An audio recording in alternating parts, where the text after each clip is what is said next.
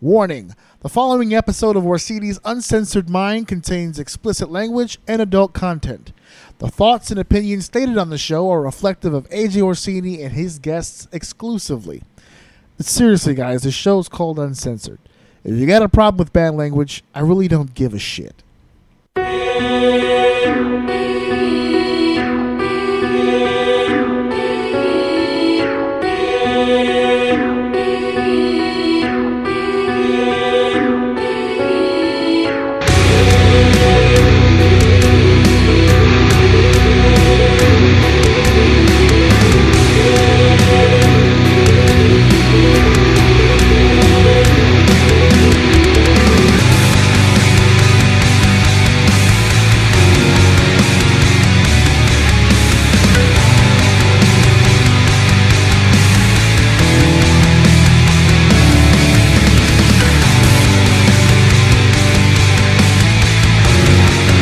Welcome to Orsini's Uncensored Minds, and now your host, AJ Orsini with Dave.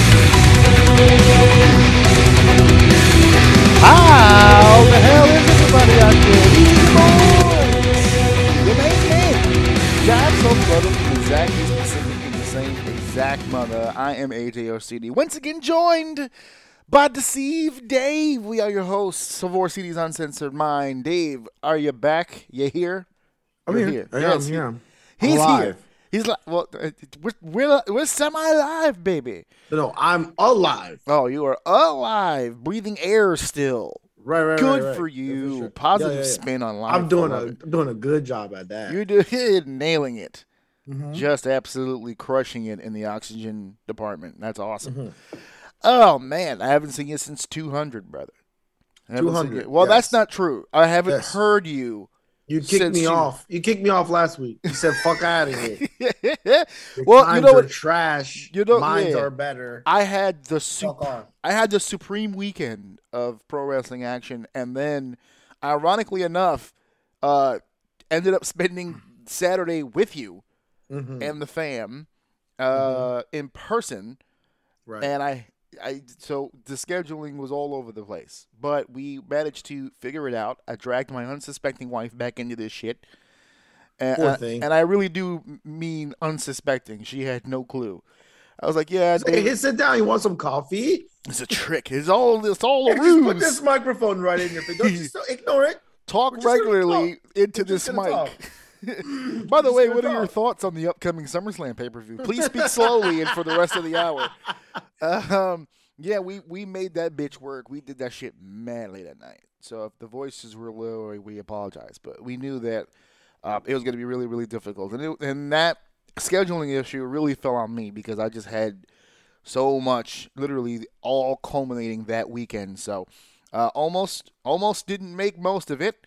Hurricane-like conditions this past weekend.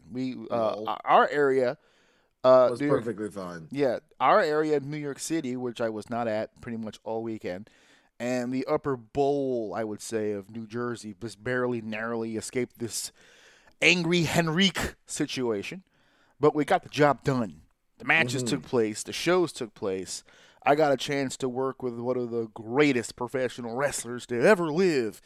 And then I went back to a hotel room to be a regular dude again. That's the thing about this job. Like, for a split second, you feel really important.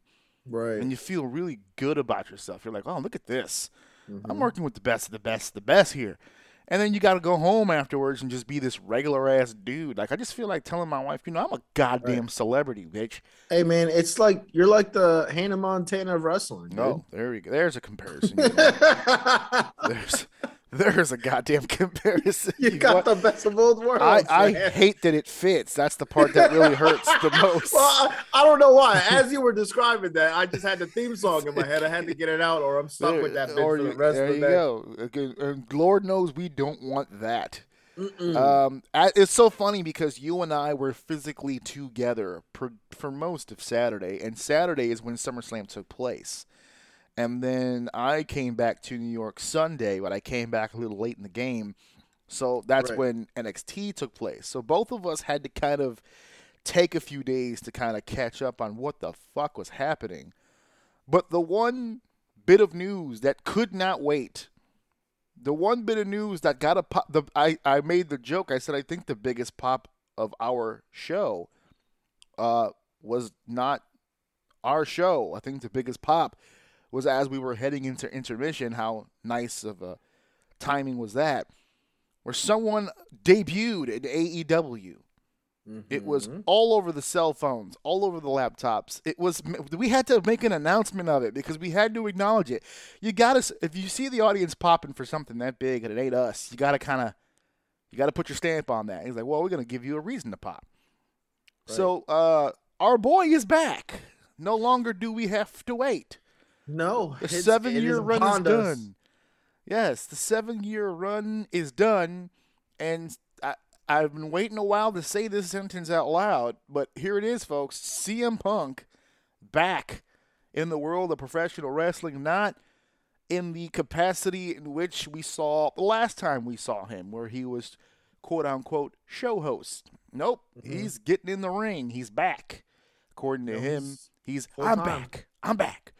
Well, let's talk about that, because I think inadvertently, I still say it's premeditated, but he kind of laid out what that contract looks like.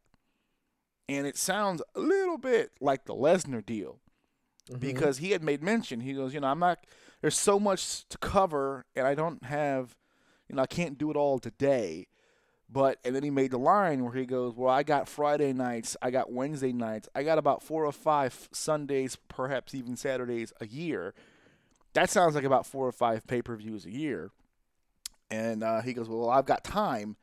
I said, well, there it is. That's kind of what we thought. I think we spoke about it here on the show, that if he's going to come back, he's not going to oversaturate himself. He's going to be around for the times that he's needed.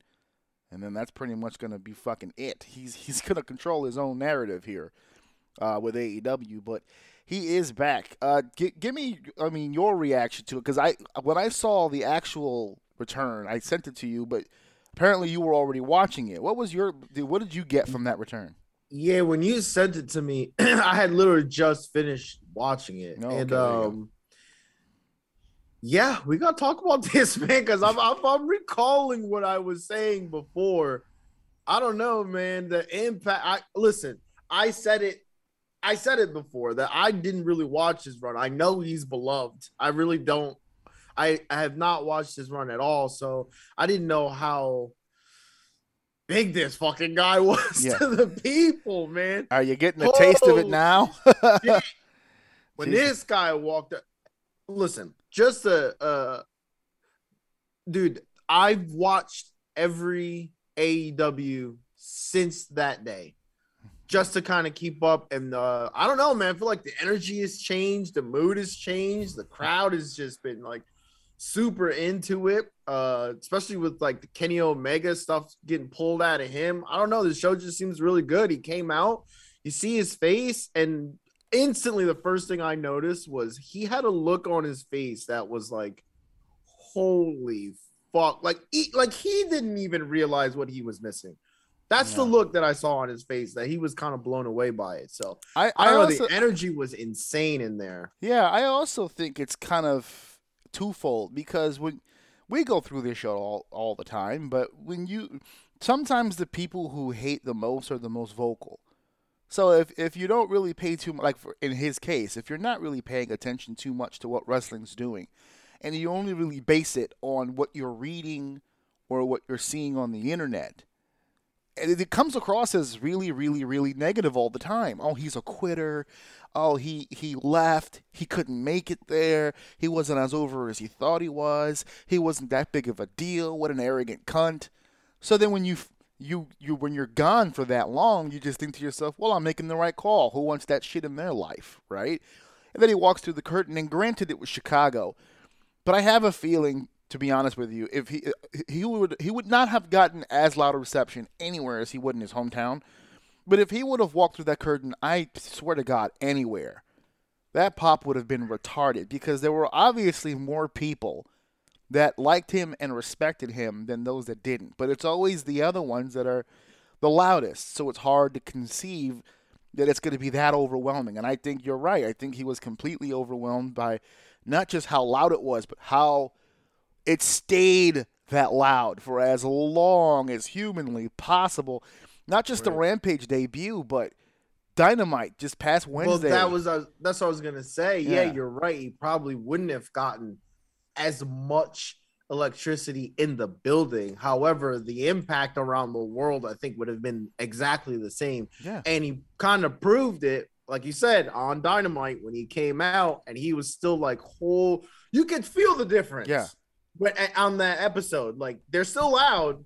He was saying like, yo, I cannot hear. Yeah, I can't hear your question. Fucking loud. He's standing right next to Shivani and he can't fucking hear him.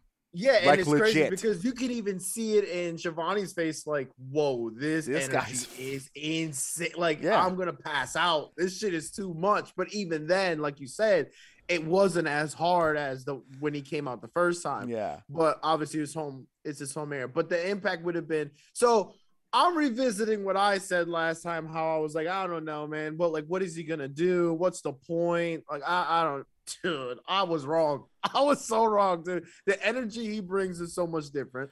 I said my biggest thing was, who the fuck is he gonna wrestle? He answered that on day one. Day one. He instantly he called his shot instantly. And dude, when they panned over to him, he broke character like 3 times. That energy was too much. It was too. He kept smiling. He was so happy that he was being called out by. He was probably like fanning out a little bit, marking out. He was marking out a little bit when he was talking to him. You can see it in his face. Darby. It's funny. I said it on this show when you were talking. I think you were the one that brought it up. You said, "Well, who the hell is he going to work with?" And I gave it to you. I was like, you know what? To be honest, there's not that many guys on that list, but the one that I did give was Darby Allin. I was like, I think that's the one fucking guy I can see because the way that Darby does his shit reminded me of Punk. And the fact that Punk admitted that on the promo, he's like, you remind me a lot of me. And you would have been my favorite wrestler when I was 15 just because of the way you do your shit. He's not out here flipping around like a fucking idiot. He's not out. He listens to the veterans. He does all the things that he can to try to get over. Of all the people at AEW that have debuted, not from the WWE, I mean, just guys that they signed who were literal no-names that they tried to build into stars themselves. They have failed dramatically on a high level to build any original stars. The only one I can honestly give them is maybe Darby. And to have Darby be the one for them to be like, all right, you got Punk first, I think that's a feather in his cap right there. That's because, Steph was mentioning that. He was like, I mean, is he really going to get him any more over than Sting got him? Yes. Because Sting did a hell of a job. Sting gave him a rub like nobody's business. Sting's commitment to Darby kind of cemented him as a player. But to get him on that next level, Sting can't do that because Sting can't get in the ring for a long period of time and do that with Darby. Punk can. Punk has the ability to get into the ring and make him main event status right here, right now. CM Punk saying Darby Allin's name in his return promo was enough to get him over as a main event talent. They just can't. Right. They don't even need to have a great match because Punk's been gone for 7 years. They might. They might. But my point is I don't think that I don't think they need it. They just can't stink it up, and it'll work. And he started naming names and doing this and doing that, and I'm like, you know what? The more he talks and the more that I see how these fans are reacting to him, you know what? Fuck it. I'll watch a CM Punk versus Jungle Boy. I'll watch a CM Punk versus a Scorpio Sky or a fucking Kazarian. Yeah, he called out my boy Jungle Boy too. Yeah, dude. he's naming names out here. He's like, I want to fight all these motherfuckers. And you could just see in his face, this is the challenge that he wanted in the WWE, where he would say, I need you to make me a star, so that once you make me a star, I can then go out and make other people stars.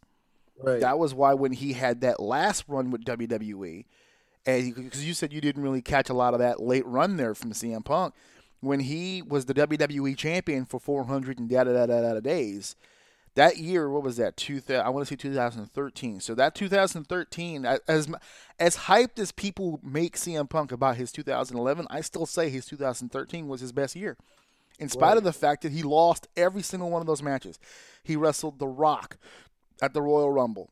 That's when he lost the title, the 434-day run. He goes to WrestleMania and faces The Undertaker, but he loses.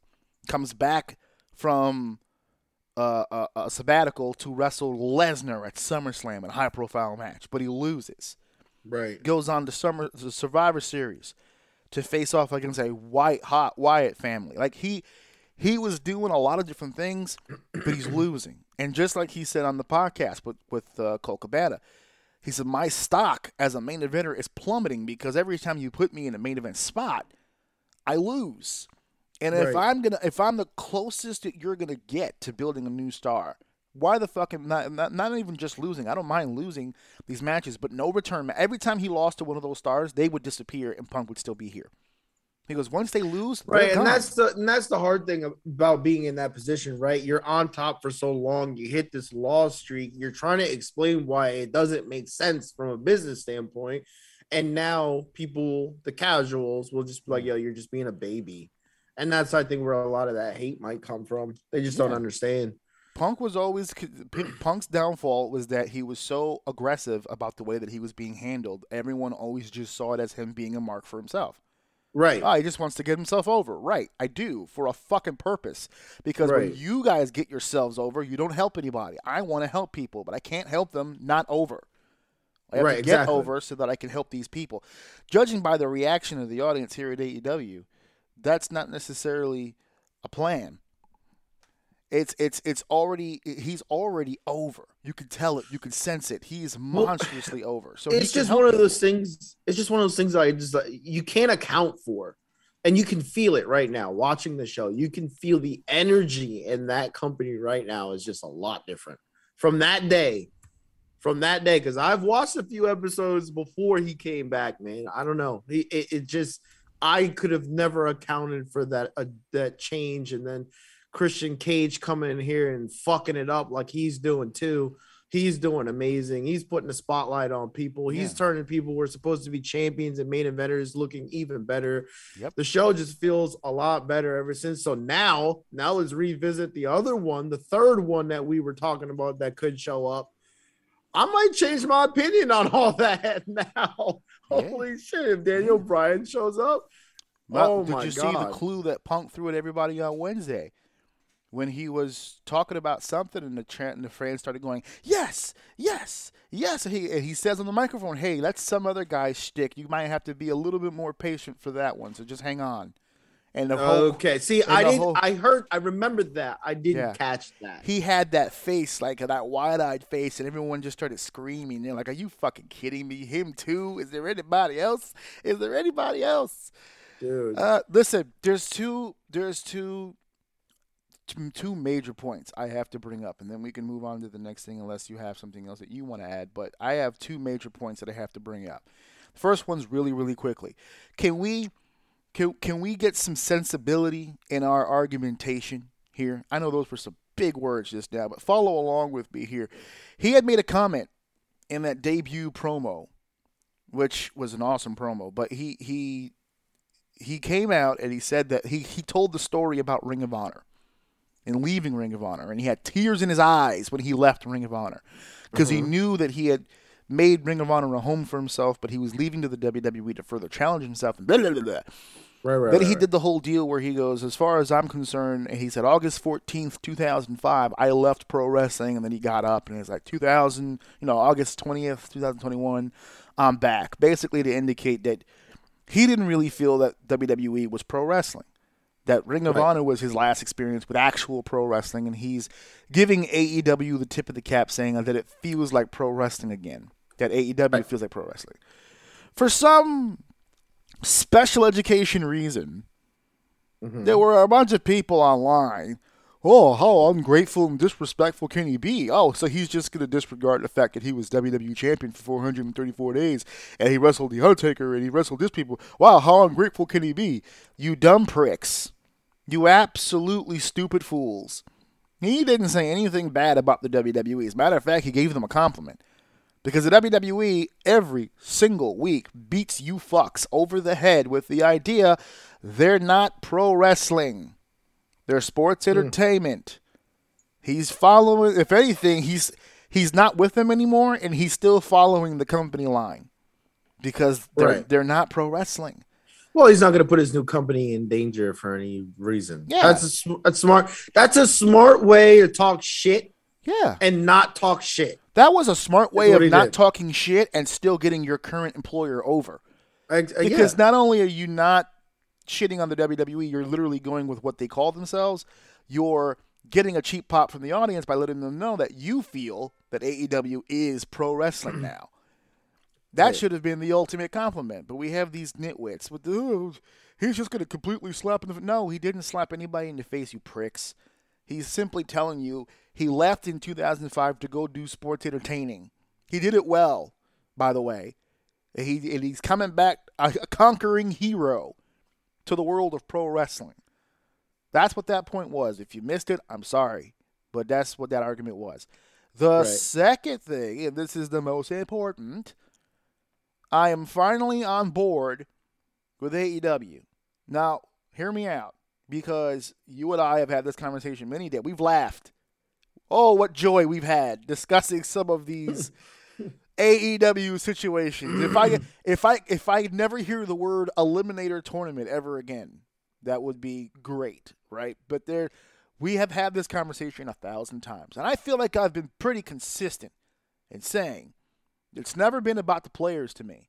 They've had talent. It's always been about the coaching. It's always the people who are putting these matches together, who are putting these shows together, these were the ones that always worried me. Because they hired a lot of great talent. They just don't know what to do with literally any of them. Right. And they can't get any new talent over. They can't. The best AEW move they have ever made is, at the very least, keeping the guys who came in hot, like a Jericho or a Moxley or an Elite, right? These are the guys who were already over. I wouldn't even say that, dude. I wouldn't say keeping them hot. They kept themselves hot. That's because they're that talented. Right, but yeah, let's not give that. No. I'm going to agree with you just really quick. I don't mean to stop you, but really quick to your point. I'm going to agree with you. I'm on board. What I will not do is let the hype blind me from their past. They did not do shit. No, the people who stood on their own, and now they're becoming a contender. That's how I feel about it. But that's what's helping my feeling of getting on board. Because the people who were, quote unquote, doing it for themselves, like the names I just dropped, right? Mm-hmm. Jericho will try to convince you, and I'm sure he does it backstage, that everything he's doing is for the talent. I believe that. I'm not disagreeing with that. I think that's it. I truly believe that is his full intention. I'm doing all this goofy shit to get these guys over. 1,000%. Yeah. Is it working? There's only so much you can do. There's only so much one person can do. Right. Moxley, and to be fair, I would say yes, because the person he has been working with, or the person that he has thinks has potential, and he's been running with for a very long time. They just finished up like that match that they had.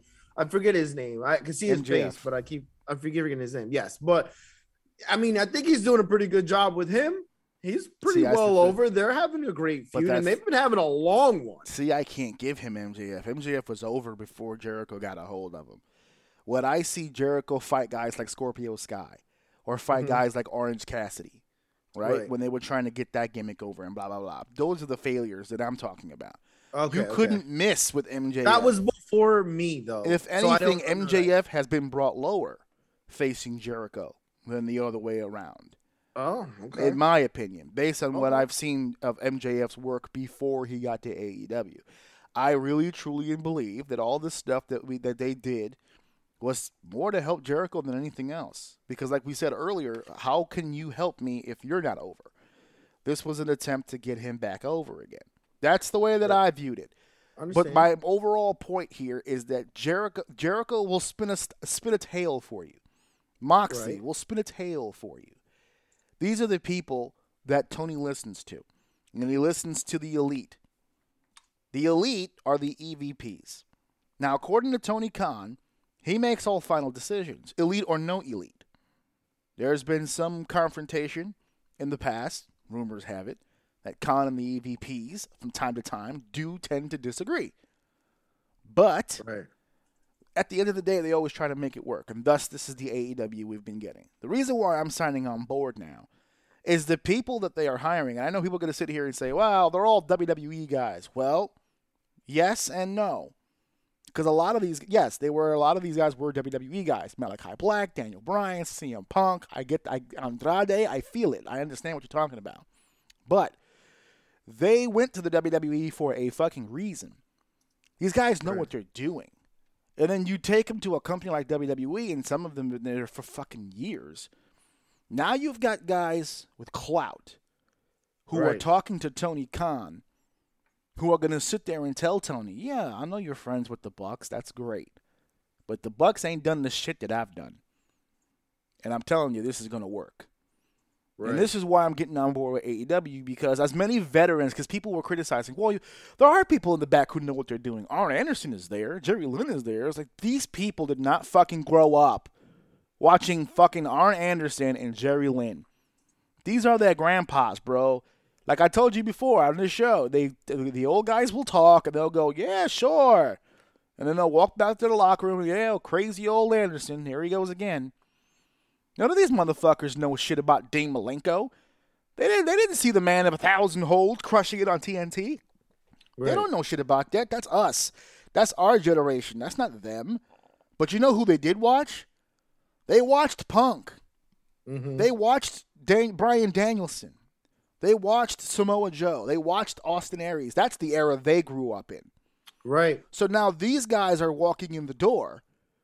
Former WWE champion for 434 fucking days. And he's going to look at these motherfuckers and they're going to say, that's stupid. Don't fucking do that. And I bet you dollars to donuts, these motherfuckers will not do it. Because they don't want to look stupid in front of fucking Punk. Or in fucking Daniel. Or in front of fucking Malachi Black. Or in front of Andrade. Because Penta El Zero and Rey Fenix do goofy shit.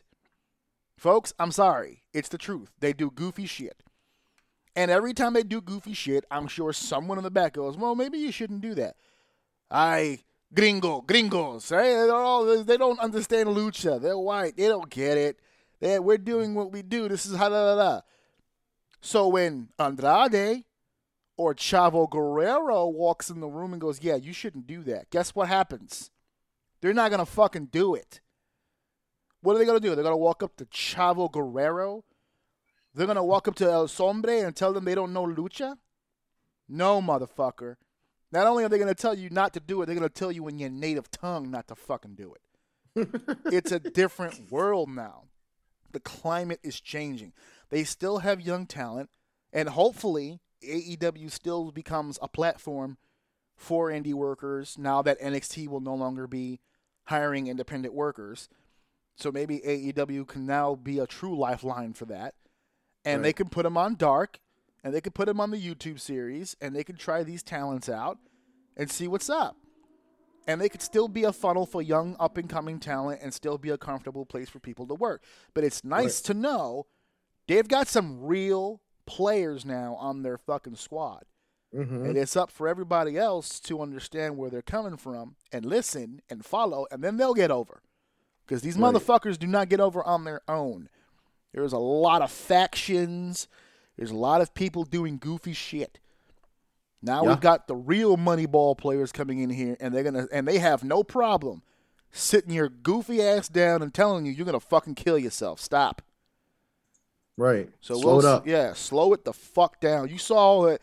And I've been saying this for weeks, and people keep laughing like it's funny. It's not funny. Christian Cage versus Kenny Omega for the Impact World Wrestling. Listen to me. For the Impact World Heavyweight Championship is the best Kenny Omega match I've ever seen in my fucking life. Yes, I know he's the same Omega that fought Okada and Tanahashi and all these dudes. I don't give a fuck. That was the best Kenny match I've ever seen. And everyone goes, well, thank you to Christian Cage. Yeah, that's my point. Christian went in there with the world fucking champ and made his ass look like a green bean. Christian has been retired for 7 years, and you could clearly see Christian was calling that match. What the fuck? Christian is calling the match against the champ. Champ's got to follow the veteran here. Listen. I'm on board. When you get Kenny on there like that, fuck it. All I need now is a tag team to come in and shape the fucking Bucks up, and we're talking business. We just need to get the Bucks out of here, man. No, it's not even shake them up, dude. I'm don't listen. If there's one thing I'm staying true to is I'm just over that group. I can't. They look out of touch. Their gimmick is out of touch. Everything is just, I don't know. It's just nasty to watch. It's not good TV. But when you call, when you talk about tag team, man, that Jurassic Express has to be one of my favorite right now. They're so good, dude. They're so good. That finish they did right after that match they had right after CM Punk came out and left was just so fucking good, man. Jungle Boy, oh, dude. Are you feeling the theme? Contender. What? Are you feeling the theme? Oh, yeah, I like it. It's definitely very like. I feel like the more they go over, the more that song will be really good. I don't think that song's a problem. It fits the gimmick. Everything is good. I don't have a problem with it. That group is just too good, man. I like them a lot. People are anticipating that Daniel Bryan will be returning to his Ring of Honor theme, the Final Countdown. Oh yeah, that shit would be hot. Oh my god, I would bark out. I would shit a chicken if he comes out to that song. But it's possible this dude keeps licensing music like it ain't no thing to him. Well, this dude just spends money, bro. Listen, he's building. He's investing. We've always said 100% from day one that this company has a lot of potential. I don't think that's lost on anybody. Right. Now they went through a lot of growing pains, and they have a lot more growing pains to go through. Please don't believe that they're there yet. They're not there. However, they're getting there fast. The energy in the building, the players that are starting to deem this company as a worthy place, it's coming together, and it's coming together pretty fast. The only way you could fuck up is starting to make these dumb decisions that like TNA and the other companies have made, in my opinion, and that's starting to invest in people that shouldn't really be around. I love how Sting is still there, but he's not like a focal point. He's not like the main event just because of his name. He's not. He's there. He's doing things. He's a presence. He's bringing eyeballs to the screen for people who love him. He's serving a purpose to a specific type of wrestling fan, which is perfectly fine. But he's in the back. He's not overshadowing Darby Allin. He's doing really good. Like, everything so far right now in this moment of time is coming together. So as long as they don't get greedy and I start seeing like fucking Kevin Nash walking down the goddamn aisle. Oh God, it'll be perfectly. Dude, you say that, but I've seen it happen so many fucking times against Punk too. No, dude, I just don't want to see it. The way it is right now, we're moving, we're grooving.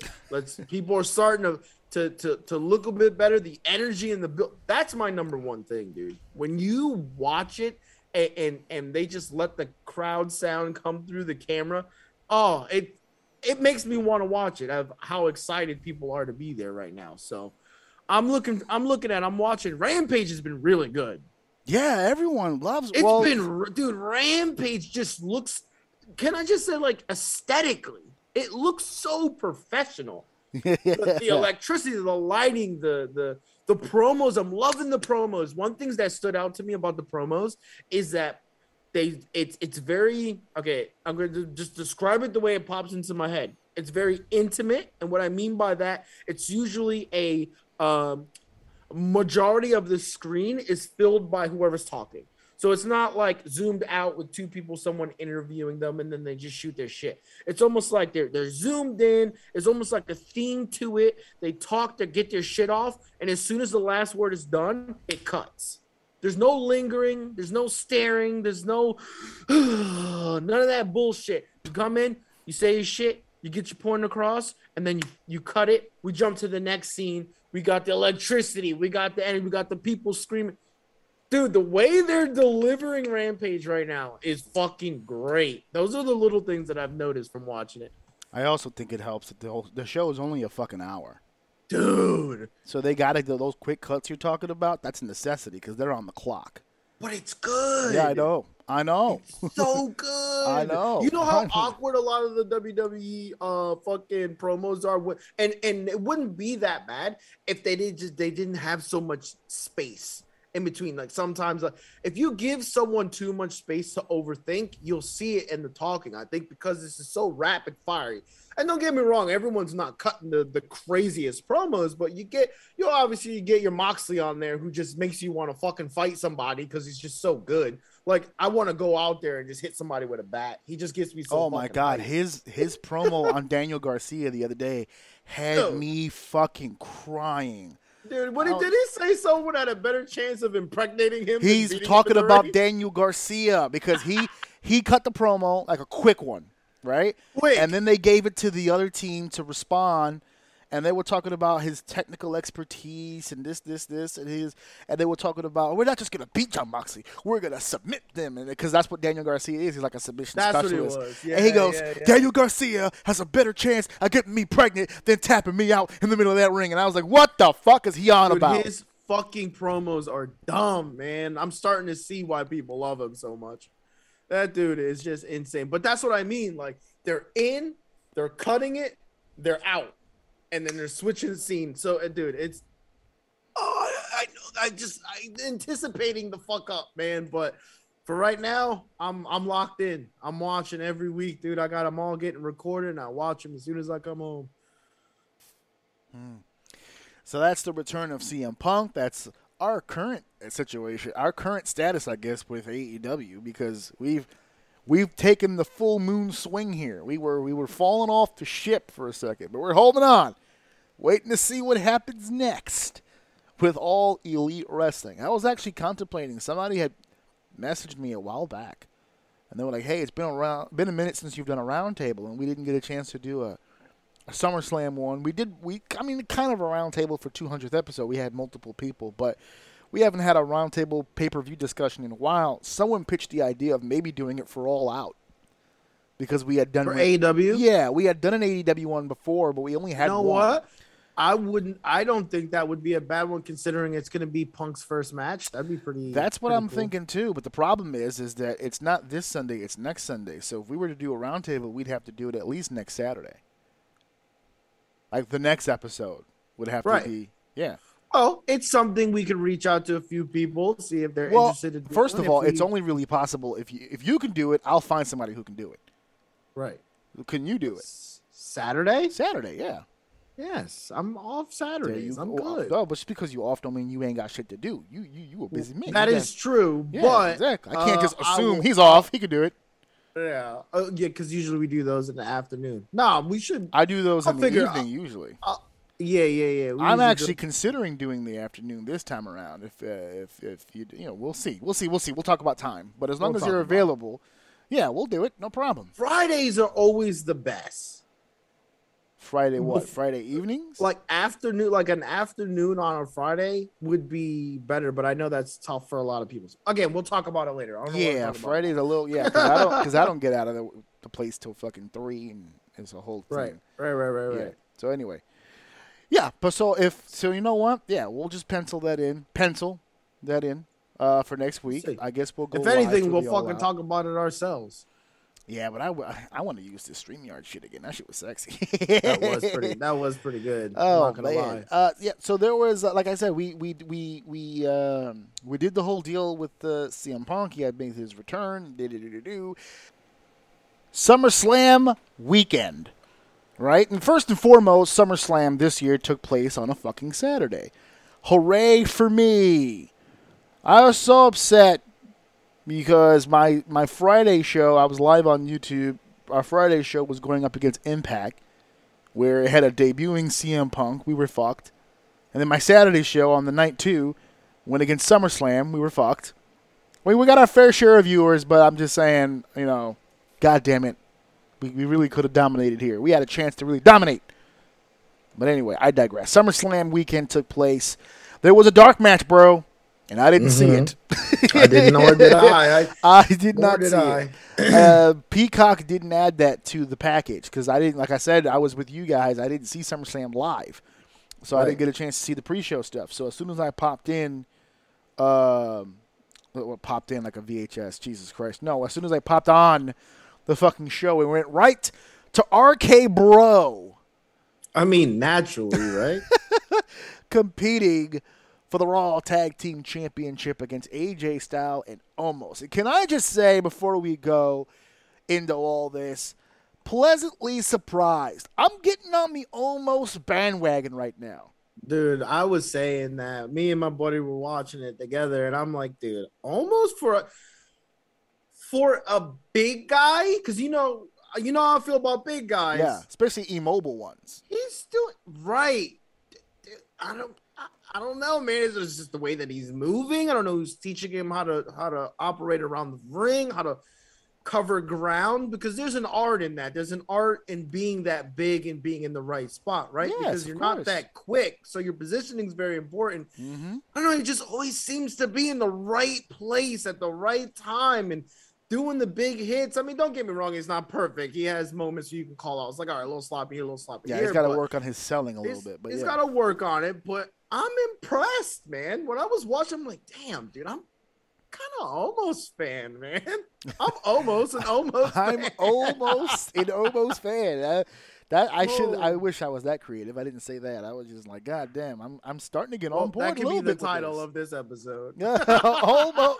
There you go. Almost an almost. Almost an almost fan, and that's it. It's settled. That's the name of the episode. Oh my god! But this was not a horrible match. Seriously though, that was really good. It was a great match. I loved it. Yeah. Personally, I loved it. So. Yeah, it's funny because, like I said, we hadn't seen it live, and all of the social media stuff was about how bad this pay-per-view was. So I kind of gritted my teeth turning it on. But then, like, this match happened, and I'm like, well, so far, so good. I was like, all right, this was pretty good. The crowd was really into it, and they really wanted RK Bro to win these tag titles. I cannot understand to this fucking day. I don't Stop get. hating. I You're don't hating. get the riddle thing. I don't get it. I don't get it. That dude is amazing, and I cannot wait for him to hold the title one day, dude. It's coming. So buckle up. Buckle up, because it's coming. The world loves it. They are all up. Riddle might be one of the most over guys on Raw right now. Fucking called it, and I can't believe it. He is. I fucking love that. And before guy. anybody says anything about ring. him as a person, they go, "Oh, how could you not like the guy?" I've met the guy. I've worked with the guy. I've had conversations with the guy. I get it, as far as him as a person. Because that stuff you see on TV, that's not really him, right? I mean, it is to a degree. He's kind of an aloof, but he puts it on. You know, that California beach bum stoner. Vibe. Yeah, he puts that on, right? But him as a person, he's a cool dude. Love it, right? The gimmick, I don't get how the gimmick is over. I don't. Now, even I have to admit, the shit he's been doing with Randy, I've actually really kind of enjoyed. But I think that's because Randy's an animal. Randy plays across from Riddle very, very well. And can I just say for the record, Randy Orton has become a fine wine. Yeah. In 2021, I am more interested in anything he did he's doing now than in 2011, when he was physically in his prime. I mean, he's not like a slouch now, but when he was the bronze apex predator, when he was orange for no reason, and he was just over as Rover as a fucking heel and all that stuff. I mean, that was good shit. He's doing some of the best shit of his fucking career right now. He managed to get Alexa Bliss. He had me convinced Alexa Bliss was going to the main event of WrestleMania. I was like, God damn. If we cannot talk about people who can clearly affect the locker room and the company, like that you could tell no matter whether they're losing, acting, being more focused on acting, like I would say he did last year with Alexa Bliss, a dominant role where he's the leader, a funny role where he's just being, ha and this, porn star mustache Orton. Mustache Orton is awesome.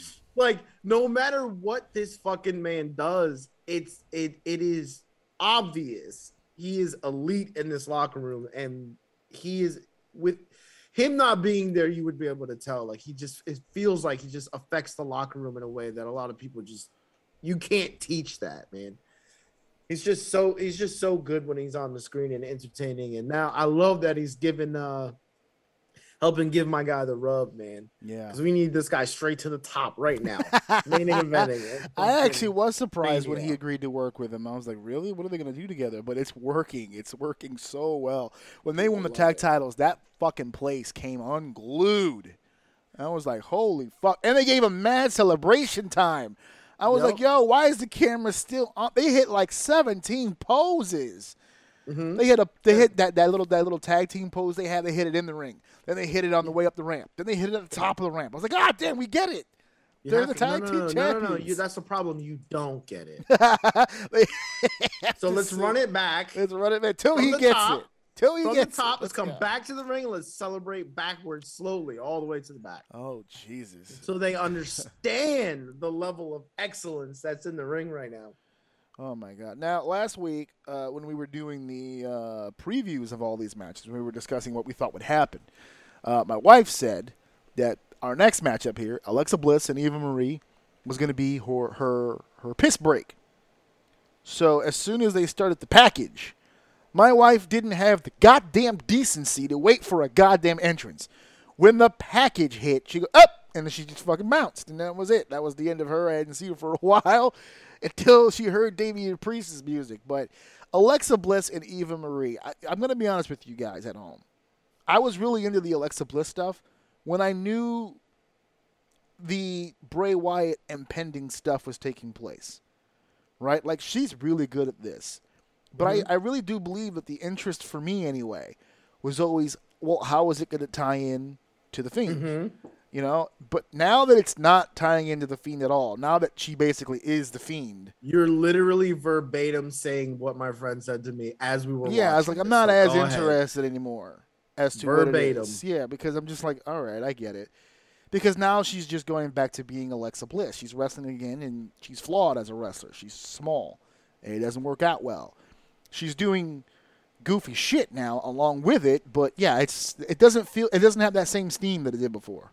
Can I just say, I know I'm late to the party, but watching that match, I never realized Alexa Bliss had an ass like she does. Holy fuck! To be fair, I'm sorry.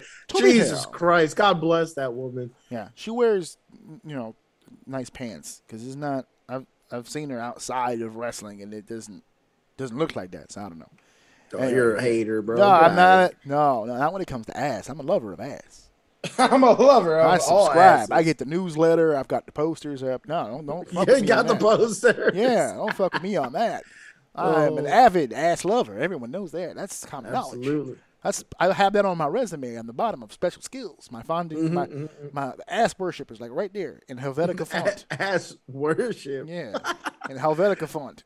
It's right there. But yeah, so Alexa Bliss, Eva Marie, not much happening here.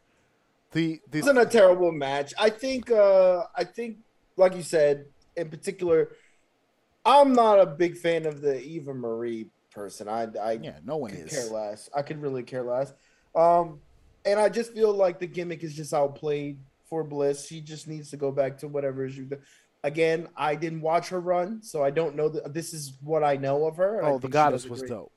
Right. This is what I know of her, and I like it. I don't have a problem with it, but I am hearing that we just want the old blood. Like, we're done with this. Yeah, because without Bray, it doesn't even make sense. It doesn't even make. She spent so many years not being this crazy individual. And well, maybe she's kind of stuck in it at the moment because the moment, yeah, because over. People like it. They've committed to it. New music, new merch, the whole deal. That they're in on this, but she's got to ride the contract. It's got a ticking clock on it, so we'll see how far that goes. The only thing I really didn't like, besides the match itself, obviously, was the dewdrop part at the end. Now, I knew eventually she was going to stand up for herself against the big bully. I get it. But I feel like we just got here. There was no real build-up to this breakup, I don't feel like. I'm like, I wasn't really that invested just yet. It's like, oh my God, okay, I get it. It was bound to happen, right? This is how this was going to work. The big beauty queen, bullshit, arrogant bitch is fucking with the plus size lady, and then she's gonna bully her, and eventually the big old mean old bullies are gonna get hers, and that happened here, but I don't know, it happened way too fast. I'm like, all right, so now what does this mean? Doudrop is on her own, and she's got the match against Eva Marie this coming Monday.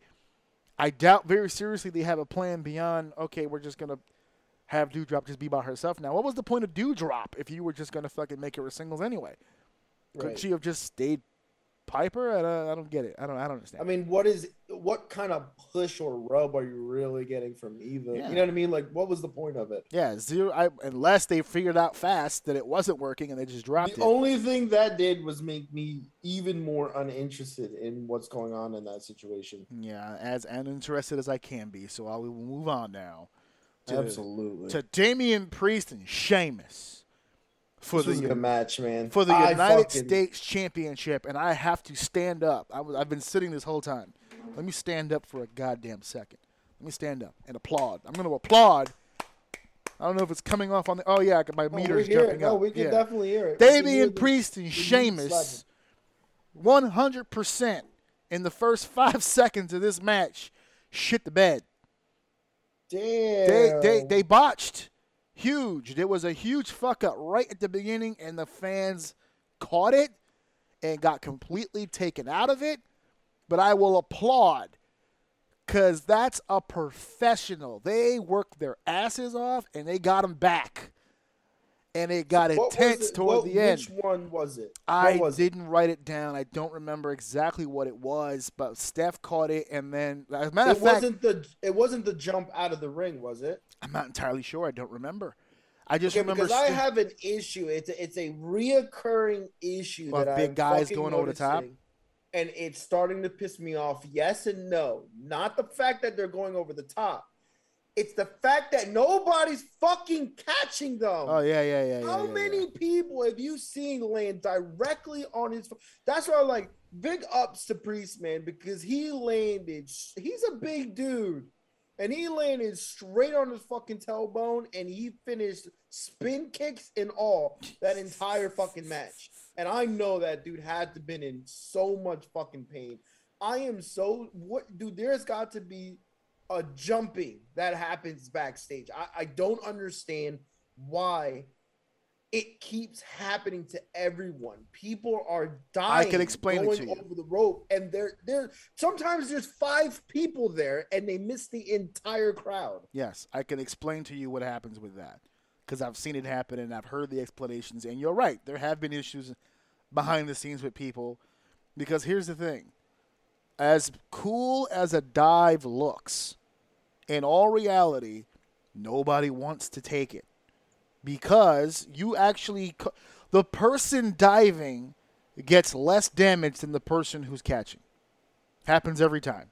Anybody who's ever done a dive will tell you that it happens. That makes sense. So a lot of times people will pitch it, and because of who they are, or, you know, if AJ Styles tells you, yeah, I'm going to do a dive here, then okay, fine, whatever, we'll do it.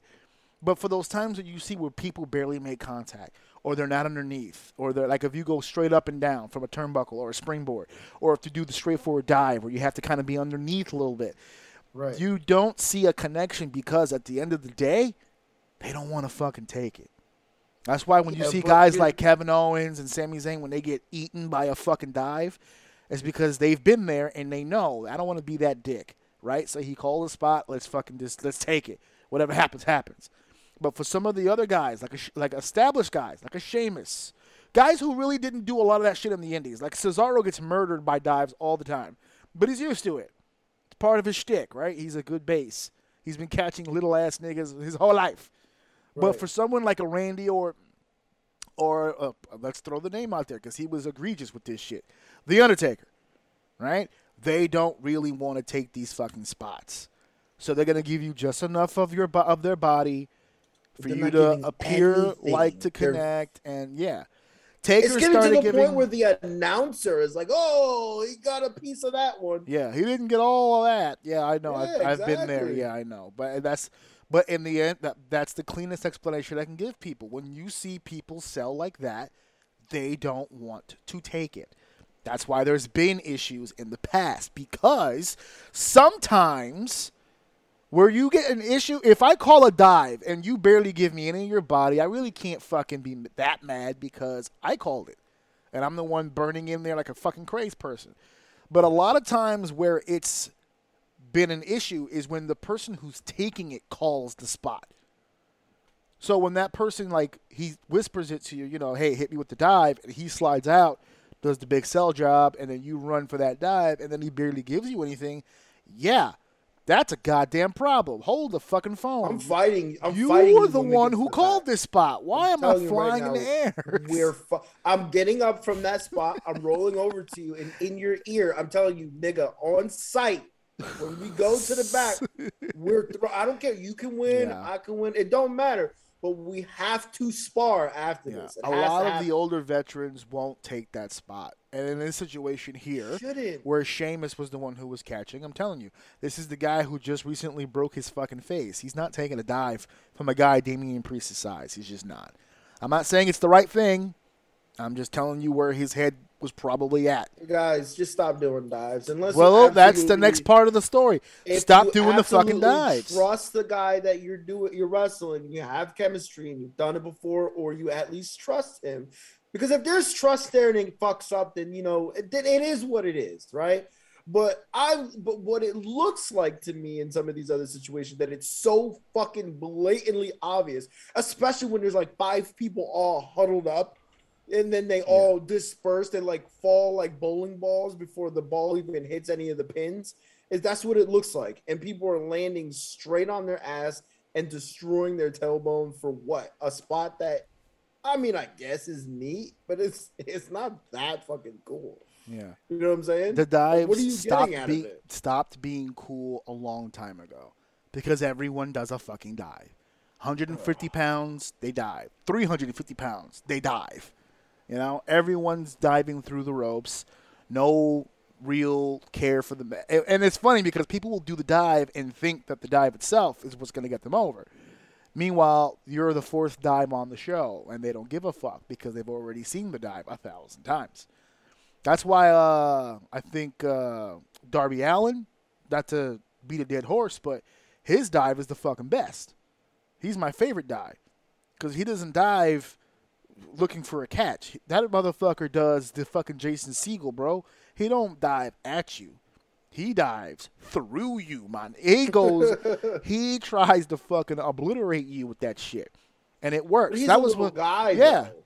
And that's why he does it. Because he knows, hey, look it, I'm 100 and something pounds, bro. If you can't catch me at full force, then you too little. I can't be wrestling you. Austin Aries used to have that dive. That was one of my favorite dives for years because he would come at you so fast and so ferociously that when you bounced off the rail, he's already on his feet and he would toss you to the ground from a dive. Right. So he'd hit you, clink, and then he would just throw you by the back of your head and just fucking toss And there are some people that are fucking masters at these dives. I've seen people roll off of other people's shoulders and like land on their feet. Yeah. I don't know if that's an accident, but I have seen it. Yeah, no. So there are ways to do these dives where there isn't as much impact on the person actually catching them as well. But man, we're getting to a point where it's just fucking nasty. Dude. I am a fat piece of shit. Not to segue off into a different direction. I'm a fat piece of shit. When I have done my dives, I have always landed on my feet. I can't even remember a dive where I didn't land on my feet because it was the same deal. I'm heavy. So if I throw myself at you, yeah, we're going to get hurt, motherfucker. Both of us. We fucked. Right? So no one's coming out of this a winner. So what I would do, and I've done this before with tandem dives. That's how I learned it. I actually give credit to Montekia because he was the one we did this together when we were a team. Old Blue Butters. We would do the dive. And when I went through the rope, I would have my hands extended out. And what would happen is I need to get maximum impact without hitting you, which is kind of an oxymoron, but this is how you do that. I would dive through the ropes, both hands extended out like a Superman. Think Superman, right? And when I would throw through the ropes, my 2 hands would connect with both shoulders. So the person catching me, he's going to get hit with my hands at both shoulders. When that my arms hit his shoulders, the guy catching me is going to bring his hands up a la Dirty Dancing. Think the Dirty Dancing pose when he lifts her up in the air. So I hit him shoulder. He hits me chest. When he bumps back, he pushes up. That pushes my upper body up. So we connect. Boom. He hits the ground. I'm on my feet. That's how that happens. It's a shift of momentum. I'm lateral, but then he pushes me up, and I push him down. Timing-wise, you do it right, it looks sexy as fuck. Non-timing-wise, it looks like he's getting fucked up. Right. Because at the momentum that I'm coming at, I'm either going to, if he doesn't do it right, if his hands are underneath me but he doesn't do it at the right time, looks like I'm landing on him on the ground. So either do it right or become an Orsini sandwich. It's up to you. I don't. It's all on your plate. But yeah, so the botch took place, and I can't remember exactly if that was it. But the botch took place, crowd was completely out, and I got to give it to him. I was watching the whole match with Steph, and I was like, God damn, they're not quitting. That's what I appreciated the most about that match. They didn't just go, fuck, it's done. Nope. We're going to keep working. And they started pulling false finish out of false finish and big move and this and that and boom. And I was like, God damn, here it goes. No, I was getting hyped toward the end of it because I started calling it in my head, and I was like, oh, my God. And then they pulled the trigger. Damian Priest, your new United States champion. And I was like, thank God. Thank God. Nothing against Sheamus, but, well, actually, no, I took that back. I haven't liked anything Sheamus has done. No, take that back. Yeah, I haven't liked anything Sheamus has done in years. I mean, maybe since the bar. I like the bar with him and Cesaro, but then again, I like Cesaro and anybody. But I haven't really been a big fan of anything Sheamus has done in a while. So maybe this was a good thing here, just temporarily to figure out what we're going to do next with Sheamus. But this was a good match. I like this match. That was good, man. I telling you, from day one on here, I've always said that Damian Priest is one of my guys I look forward to watching, getting better and improving and getting into that main roster and see what he does. And I don't know, this was a good match. I liked it, and that's saying a lot because I've also said I'm not a huge Sheamus person either. So it is. Hey, I liked it. Speaking of people you're not a fan of, the Mysterios. Would challenge. We could definitely skip this. This is not well, you know what's funny? About. There really isn't. Which is a shame because I'm starting. I love the Usos. Yeah, I'm big on the Usos. Yeah, I feel like this was like a filler match or something. Like nothing really. You know, it's not a match they didn't have already once before. I was actually more hot for the first match they had where they lost the tag titles to the Usos in the first place. I was like, oh, that was a really good match. And I was expecting, all right, here they come. They're going to tear it up. It was just kind of more of the same stuff. Right. It was the Usos and the Mysterios. And I'm getting short. I'm getting short on Dominic. Listen, he may be a really, really good performer one day. No, don't. He may. No, he may. No, I'll give it to him. He may. No, I'm not gonna let you get that shit off. No, fuck that. He's trash. He doesn't need to be there. I know he's there because his dad is a great, legendary wrestler, and he's having a moment, and he wants to do the business, and I understand that. But one, get him the fuck off of TV. Two, put him in some type of developmental so that he doesn't look clunky and fucking weird. It's like when an unathletic person grabs a basketball and tries to dribble. It doesn't even look good. Yeah. The fundamental, just the way he walks fucking pisses me off. Get him off the goddamn screen. He's had his moment. He had the belt with his dad and everything. I love it. Yeah, they did it. They had on that. That's fine. That's a great moment for Mysterio. I thought that was the whole reason they did this. And that's fine. Yeah, but they had it. It's over. Enough of this shit. Yeah. Get him off the fucking TV. I'm tired of looking at him. He doesn't even dress like a wrestler. He's wearing like a fucking white tee and basketball shorts. Get this guy the fuck out of here. I'm so sick of looking at him. I'm done. I'm done with him. That's Is all Dominic receiving your hate generationally? Are you passing on your hate for his dad to him now? No. See, and that's no. I don't hate Rey Mysterio. I'm not a fan of the end of his career because it's not believable to me. However, like I said, he doesn't even look athletic.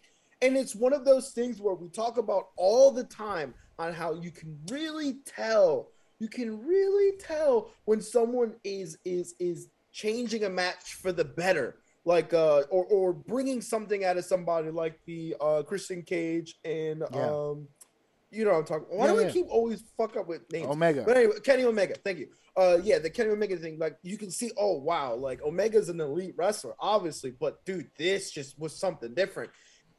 Dominic Mysterio is the fucking opposite of that. Everything has to come to a fucking halt when he's in the ring. It's disgusting, and it shouldn't be visible at this level. And it's to the point where it's like the only reason why he's in the building is because of his dad. And me personally, I wouldn't be okay with that if I were that person. But you know what? See, that's a thin line though, because they used to say the same thing about Charlotte, and they used to say the same thing about so many of these second generation. Did you just compare Dominic to Charlotte? Charlotte? No. What I'm saying is the whole they're there because of their dad. No, routine. yeah. Well, because in the beginning stages, Charlotte was clunky. Charlotte was a tall, lanky, 2 left feet motherfucker. So were a lot of these second generation people, but there were also a lot of second generation people that never got it. I don't know which side of the fence he's going to wind up on. I just know that he doesn't need to be on doing TV. it like this ain't going to help it. No. Working with people on this level will stunt his growth. It will not help his growth. The most that these established stars will be able to give him, they've given him already. He knows what he needs to do. He just physically can't do it yet. The repetition's not there. He knows how to get into the ring. He knows left over right stuff. He knows how to get off the mat. He knows how to take bumps. He knows how to do this. He knows that being in the ring with WWE superstars on this caliber of a level isn't going to bring him the repetition that he needs. It's not. If anything, it's going to expose how little experience he really has. He has a huge fundamental issue. That's what it is. Yeah, he knows what he needs to do. He just hasn't been doing it long enough to appear like he does. Right. And that's the problem, because it's the perception of it.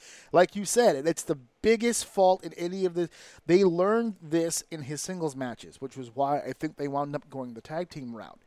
Because I don't think Mysterio, in all honesty, yes, they had the big moment with the titles and stuff, but I really truly believe, I don't think the WWE management or staff or whatever the case, whoever's putting this shit together, wanted them to be a fucking team. I think they wanted to get Dominic to a point where he could be at least a player on the mid-card or lower-tier card area.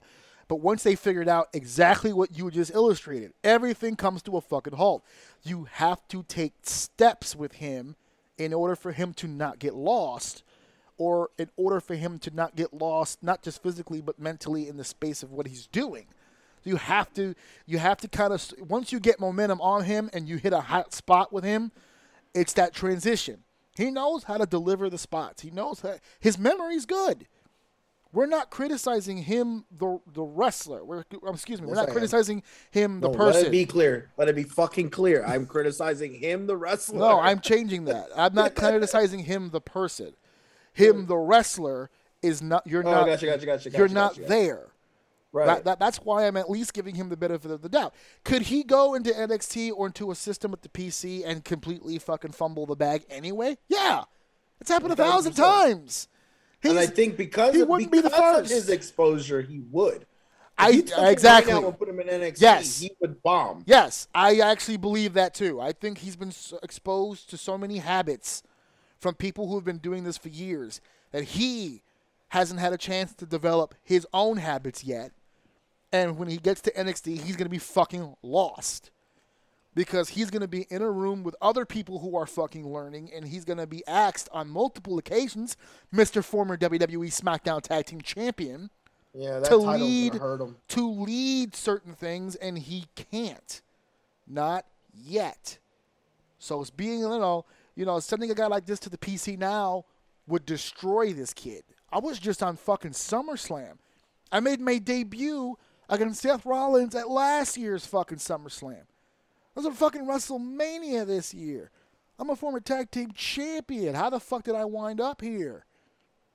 Because you need the work, kid. You need the work. And speaking of needing doo-doo. Yeah, speaking of needing work, I am about through talking about Sasha goddamn Banks. I'm about through with it. Ugh, I don't even care anymore, to be honest with you. We've all heard the rumors. COVID, Explain pregnancy. to me what happened here, because No one fucking knows. I'm trying to black out. You know who I'm a huge fan of, and you know who my number one boo in wrestling is as well. And they just conflicted my whole fucking life with this situation. So I don't know what to even say at this point. I'm so at a loss and frustrated. Okay. So, for those of you lost in what the fuck that we're tap dancing around, Bianca Belair and Sasha Banks were booked for a SmackDown Women's Championship match here at SummerSlam. Okay? Yep. And we're hearing reports now. Multiple people have reported this, but again, I mean, when I say people reported, I mean the Mike Johnsons, I mean the real reporters. Nothing from Ringside News or whatever garbage website. There are people from PWI Insider, people from ESPN. I mean, there's people from all over the world who were talking about this like it was some huge thing, but it was all talk. WWE kept promoting this match like it was going to happen, but apparently weeks ago they got the indication that this match may not happen. And we still to this day have no idea why. But is this why your hate for Sasha Banks is? No. I'll get to that in a second. But the rumor mill has been COVID-19. The rumor mill has been, well, she's pregnant, which I don't put a lot of stuff into because every time a female wrestler goes down, she must be knocked up because that's what these nerds think naturally, that happens. Yeah, it's like every time a woman gets mad, you are on your period, aren't you? No, bitch, you're just dumb and irritating, and I'm mad at you because you're stupid. I'm mad at you. Yeah, I'm not mad at you because my uterine line is shredding. I'm mad at you because you spent a bunch of money we don't have, prick. You're like, you're mad because you're on your menzies. You're a fucking idiot.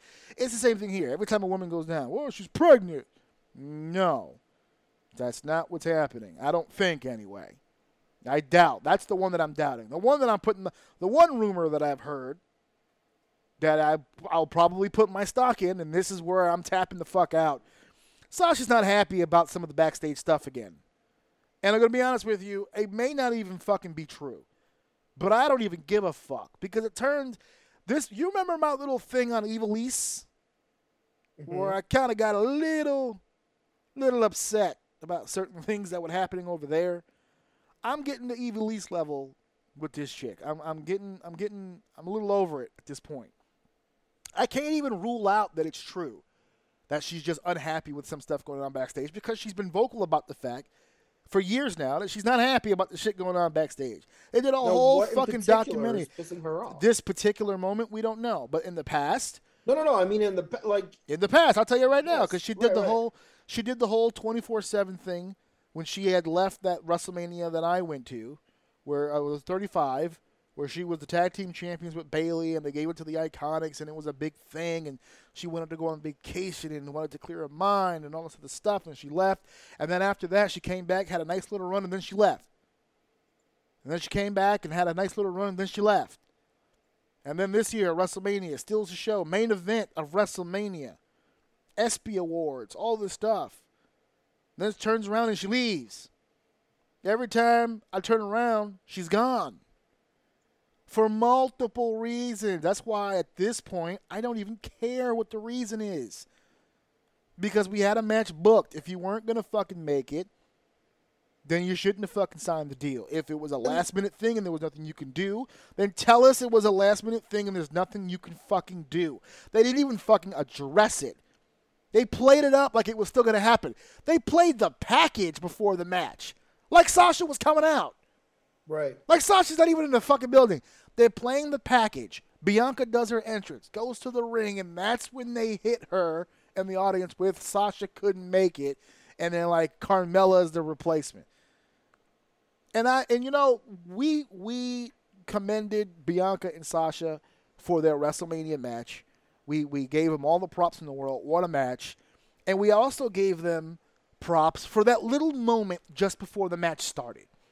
Right when they rang the bell and the people gave them a standing ovation and Bianca got emotional and you could see Sasha get a little emotional. Here we go, lady. We're in the main event of WrestleMania. We gave them credit for that.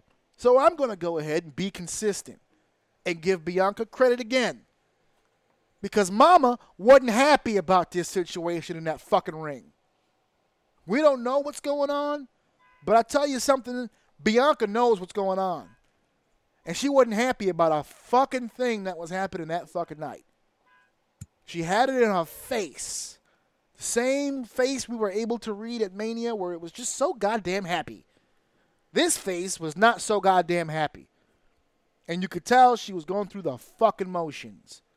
Yeah, we're going to do this for Carmella, and then we're going to get the big pop from you-know-who. And then Becky's going to milk it because Becky's... Well, that's my theory. I think my theory was what happened was going to happen no matter what. And I think, like, she may have just not been okay with it, right? Like, the Becky Lynch thing was going to happen in some way, shape, or form. She was going to come out. She was going to ask to be added into the match. And then she was going to win the belt. But would Bianca have been beaten in 10 fucking seconds? I was getting to that. Okay. I don't know. And this is why this is so infuriating, because there's so many fucking routes to confusion, right? Was she mad that they made this call, this was going to happen, and she didn't want to be a part of it, right? Did she feel like, oh, the two on top African-American wrestlers, now all of a sudden your white girl comes back and she's going to get the belt back? Okay, all that stuff was thrown to the side. She got cranky, she left. Let's say that's what happened. She was like, fuck this, I'm leaving, I don't care. Bianca stood and did what she had to do because she was the champ, right? Now, we could throw all of that out the window. Wait, are you hinting that Sasha backed off because of the Becky thing? I'm saying the call that Becky was going to take the belt tonight could have been the reason why she just said, fuck this. Okay. And the reason why I think that, because I have no history with Sasha Banks like that. I don't know that. Yeah. Right? So I'm just telling you from my perspective. Becky just comes in and wins the belt in 5 seconds. You just spent all this time building this amazing superstar to spit on her. Yeah. Why? What they could have very well just had. I could have not even cared about any of that, honestly, because if they accepted the match, okay, and had a fucking bomb-ass match, and then Becky won, then it'd have been fine. But what was the point? And I'm looking to you for this because you're the insider. You understand all this stuff. You can understand what could go wrong, what the thought process behind some of this shit could be. But I'm so thrown by this. I just, if it wasn't for the fact that I wanted to look past it just to watch the rest of the SummerSlam, I could see very well why this would be where people turn the screen off. Because there's no reason. That was so fucking confusing. This was obvious politics, and I have no clue why. Well, I mean, you hit it on the head there. It's obviously politics, but I have been racking my brain myself since the moment that it happened. I obviously heard about it before I saw it because I didn't see it live. But I wanted to, just like my attitude for the rest of this pay-per-view, and we're going to speed the rest of this stuff up because there's not much else. There's like one other thing on here that was even close to being good. So this is going to be a lot easier to review. But I definitely wanted to hit on this for the SummerSlam review because the answer to your question is one that I believe is true. And I believe is something that nobody wants to hear, including myself. I didn't want to think this, but it's the only thing I could see it for, and I could definitely see them as a company doing it. Before I say it, I would like to reiterate, I've said it on this show 1,000 times, we are bequeathing episode 202 right now. I have no intentions of ever working for WWE, so I have no problem saying this out loud. They knew what they did at WrestleMania. And we, as a fan, or as fans, accepted it as a nice token and a nice gesture. What I didn't realize at the time was we were being hoodwinked from the start.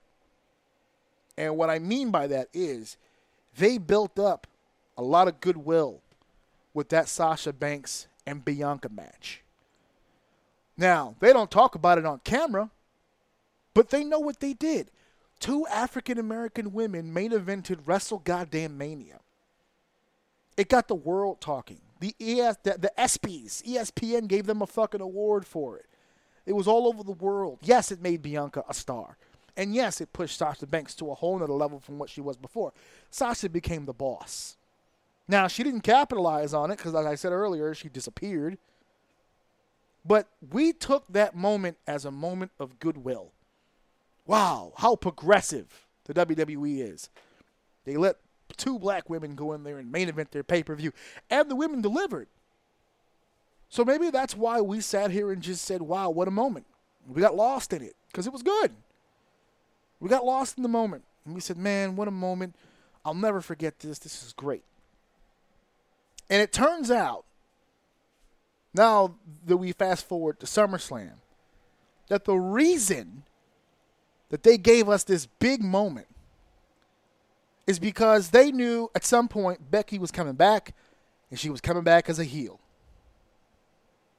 How do we get her instant heat in a situation where we know she won't get heat? Becky is beloved. Becky is beloved. She left the babyface. So how do we get her back into a main event program where she needs to be in because she's Becky Lynch? How do we get her the heat she needs right away? We shit on Sasha and Bianca because we know that despite the program, despite Sasha being this nasty heel and Bianca being a babyface, everyone wanted to see that rematch. People actually wanted to see, I will make the prediction, people wanted to see that rematch almost equally, if any, to seeing Becky return.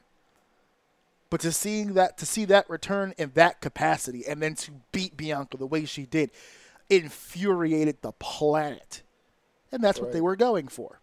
Now, if you're listening to this and you're saying they really set up 2 African-American women in WrestleMania just to blow them off at SummerSlam for no reason, do you want evidence? Because I got it. Because remember, I put thought to this.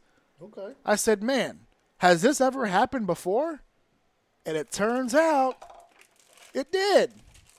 Y'all remember that other big African-American moment at WrestleMania 35 when Kofi Mania ran wild and he defeated that Greenpeace-loving motherfucker for the World Championship at WrestleMania and grown men cried and we had that video that went viral of Shad Gaspar and MVP at a bar somewhere hosting a fan fest thing, and they had tears and they hugged each other, and Xavier Woods and Big E and had all those tears in the ring, and they grabbed the championship belt and gave it to Kofi, and Kofi was the champ.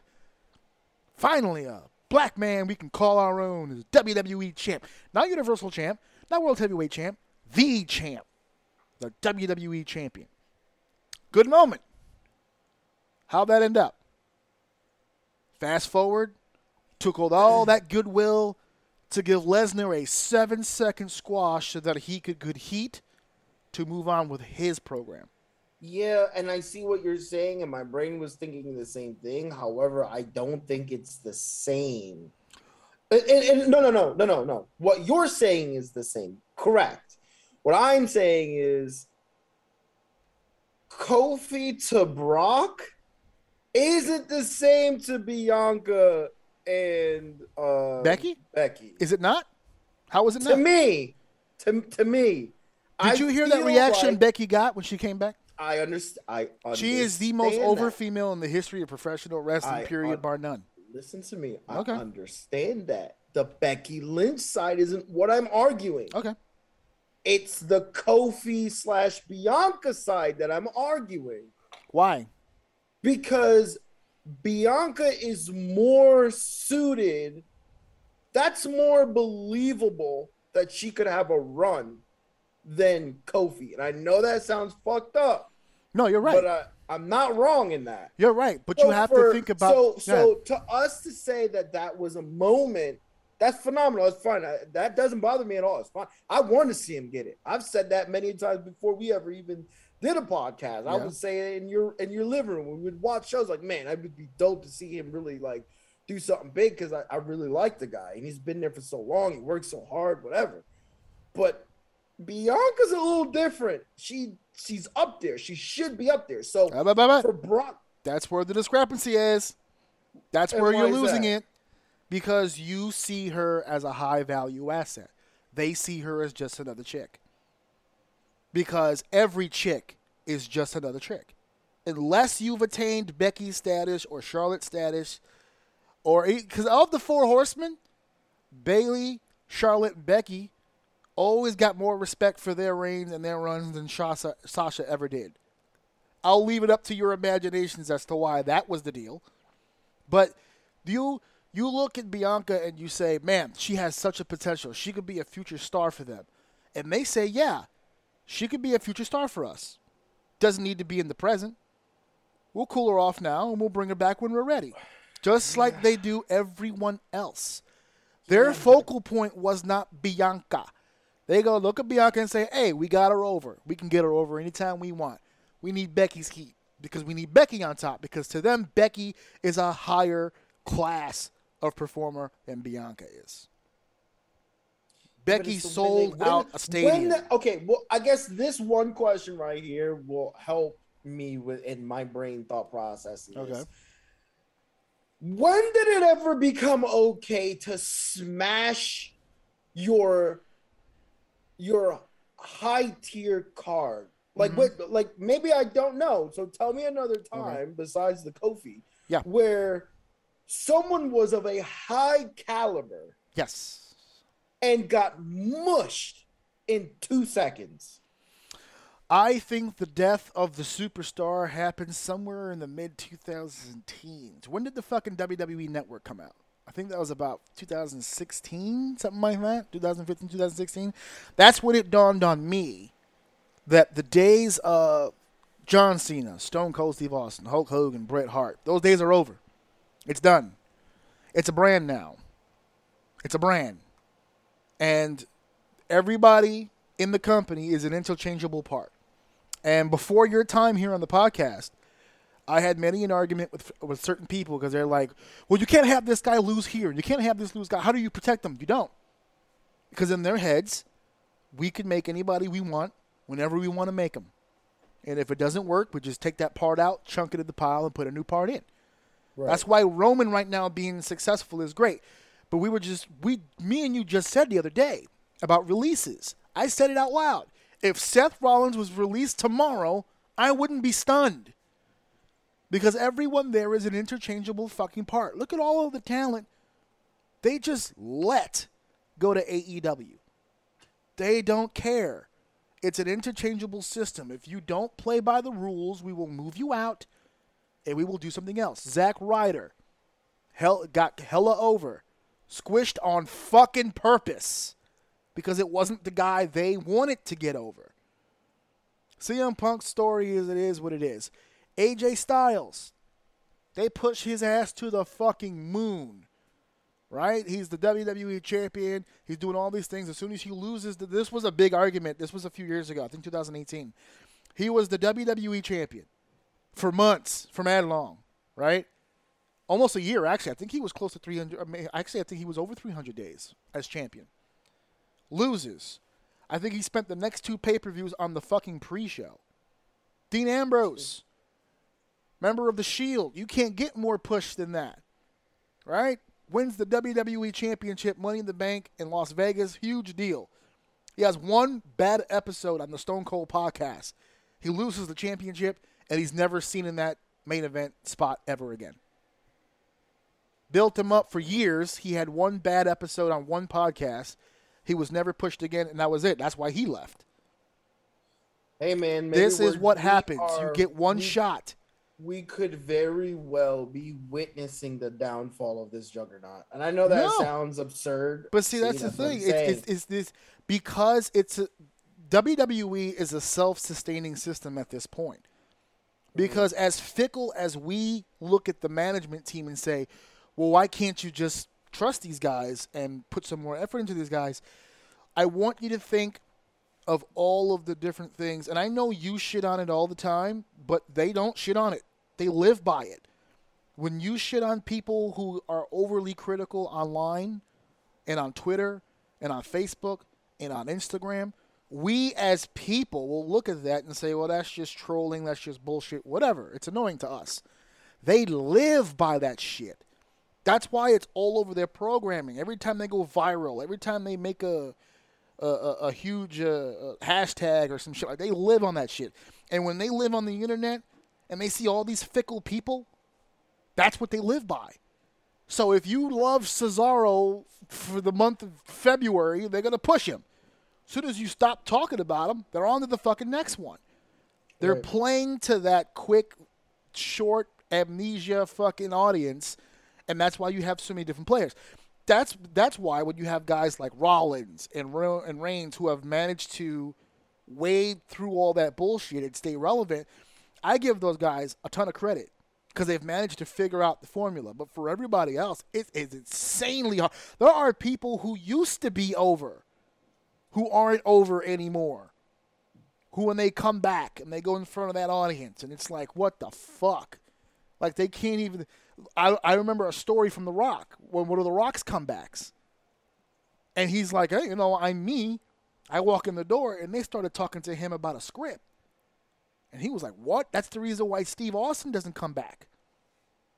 Because they were handing him scripts. He's like, what the fuck is this? I can't do this shit. Who the fuck wrote a Stone Cold Steve Austin script? Who had the balls to sit there and put... I doubt he even put pen to paper. How much you want to make a bet? This nigga went on his phone on Quick Memo and just sent that shit to... Like, are you fucking serious? It's a different system. That's why you've known me my whole life. You know that I love the WWE. And I'll probably always, because it's the woman who goes to the emergency room with the black eye and they're like, what happened? Oh, I walked into a doorknob or some shit. That's me. When it comes to WWE. You gotta leave that man. Yeah. You gotta leave that man. No, he was right. He was right. I didn't have dinner ready on time. I fucked up. He was within his rights to do that. That's me when it comes to WWE. Because the more my professional career ruined my fandom for this company. Because I see what it can be, and I look at their past, and I see what they did before, and I can only manage to wrap my head around what they're doing based on who they're doing it for. And when you go online as a performer, when I go online and I see the shit that people say to me, I've been doing this 10 years. 10 years. And there are people who've never worked a single show, who've never spoken to a single veteran, who has zero experience in anything related to this business, argue with me about how things are supposed to be in this industry. That's the audience that we're talking about. So So when you're talking about someone like Bianca and you go, well, she has such potential, and she does. She could be the next Becky. And they could have ruined that just now with this whole scenario. No, they did. But they don't see it that way, and that's the problem. That's fine. And that's fine. And everything that's you not just fine. said, It's a problem. No, it is fine. No, it is fine because like I just said, and I will equate it to one thing specifically, right? In my world, the gaming world, the same juggernaut is World of Warcraft. And if you look it up recently, that thing is fucking about dead. Now, define the word dead. Dead doesn't mean it's going to close. That's not what that means. But we're talking about multi-double-digit million people playing one game for over multiple decades to be down to like 2 million, if that. And that sounds still like a success story. What happened? No WoW people no more? But that's a juggernaut dying. That's what a juggernaut dying looks like. That thing is dead. Slow death. The hype, no, it's not even slow. It will always coast. It'll always be something that's kind of a thing, right? It'll never close. You'll always have those people, unfortunately, like you, that'll take it to the face every time and always come back. I admit it, though. At least I admit it. And there's nothing wrong with that. But there's nothing wrong with it. But as far as it being like the staple, the culture, the whatever the fuck it was for so long, it's dying. You're watching it in front of your fucking eyes, and the only reason why that I'm noticing it is because I've seen it before. You can never tell someone that the WWE is dying.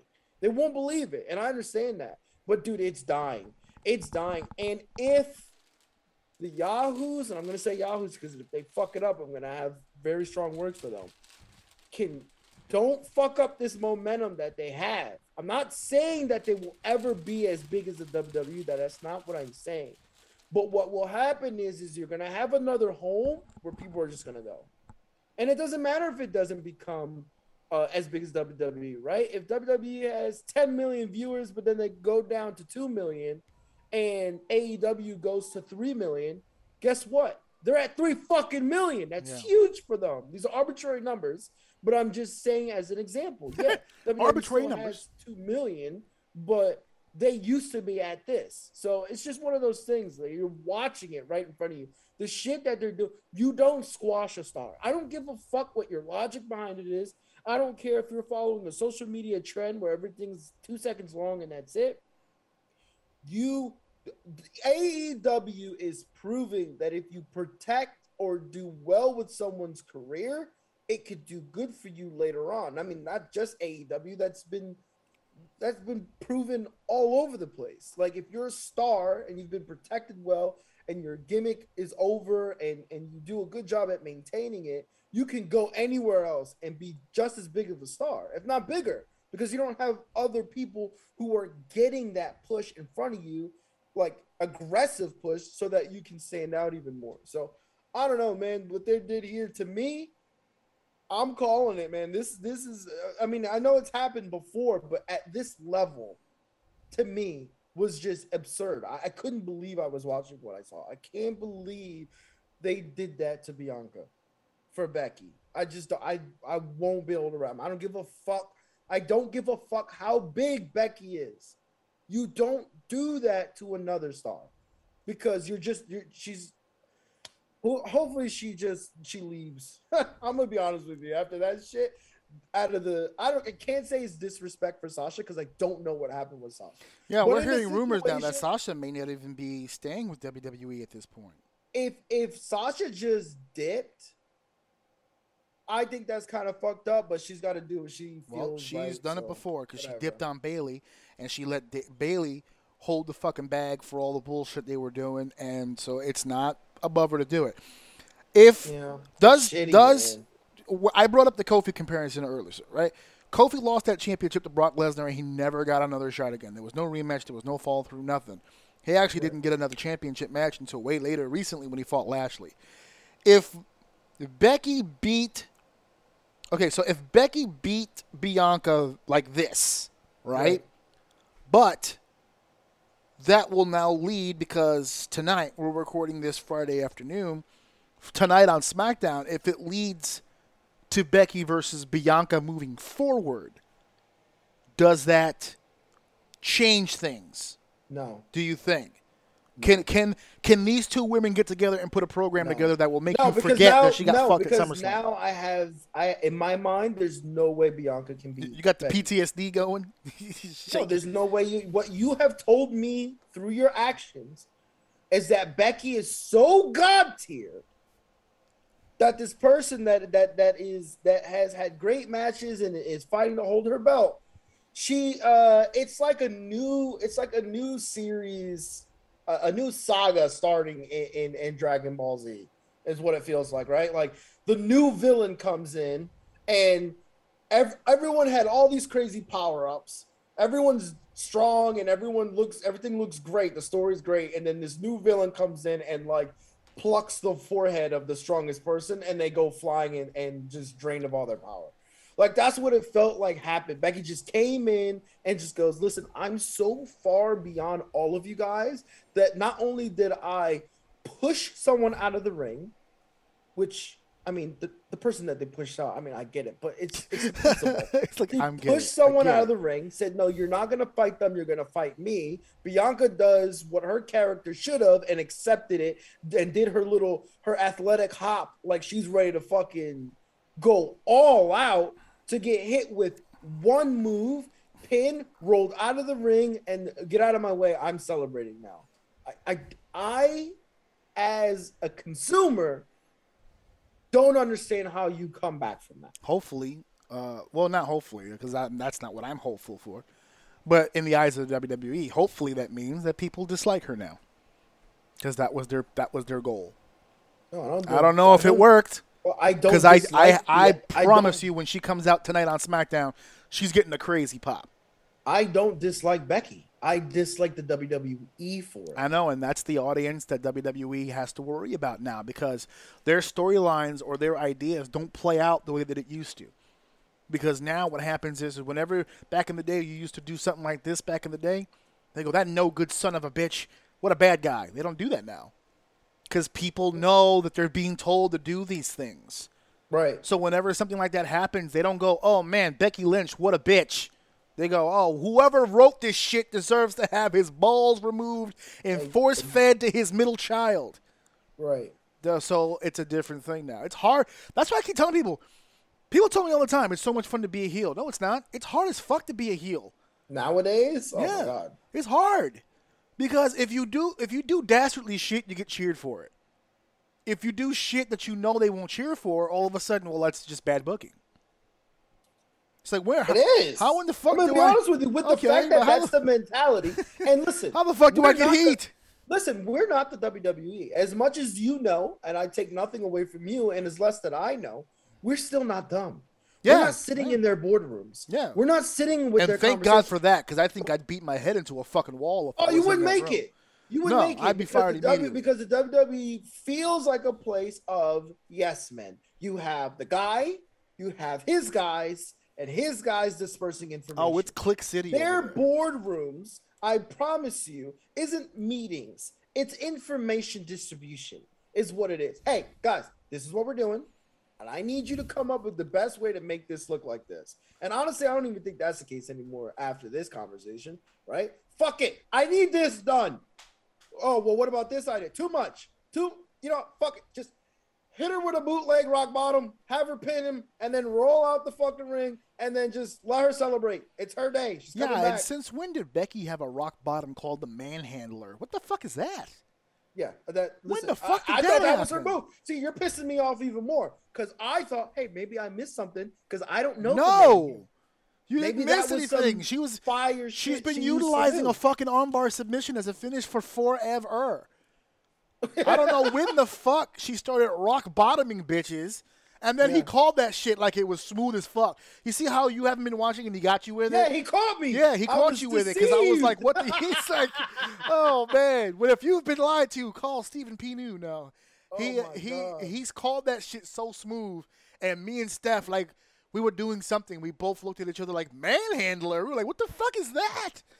So not only, okay, you're just making this fucking worse. So not only did all that bullshit happen, but you hit her with an unproven move. Yeah, that's going to be the move. Which, mind you, everyone in that building, us on TV watching, manhandler. Everyone in that building, she just hit a rock bottom. Yeah, she just hit a rock bottom. They can't hear the announcers. Exactly. So to them, they're like, oh, did she just come in here and rock bottom our champion? Our champion that we fucking love? Yo, yeah. She was a monster babyface. They love Bianca. Yep. And what you're gonna? And I understand the heat thing, man, but that's not how you do it, man. Yeah. Fuck. I know I sound like those guys you hate online, but this is not how you do it. Well, you know what's so funny? You actually you do sound like the guys online, but you know what? This is the first time that I have ever universally seen both workers and fans on the same page. Like I've seen workers, I've seen wrestlers who do this at a high level go, that's kind of fucked up.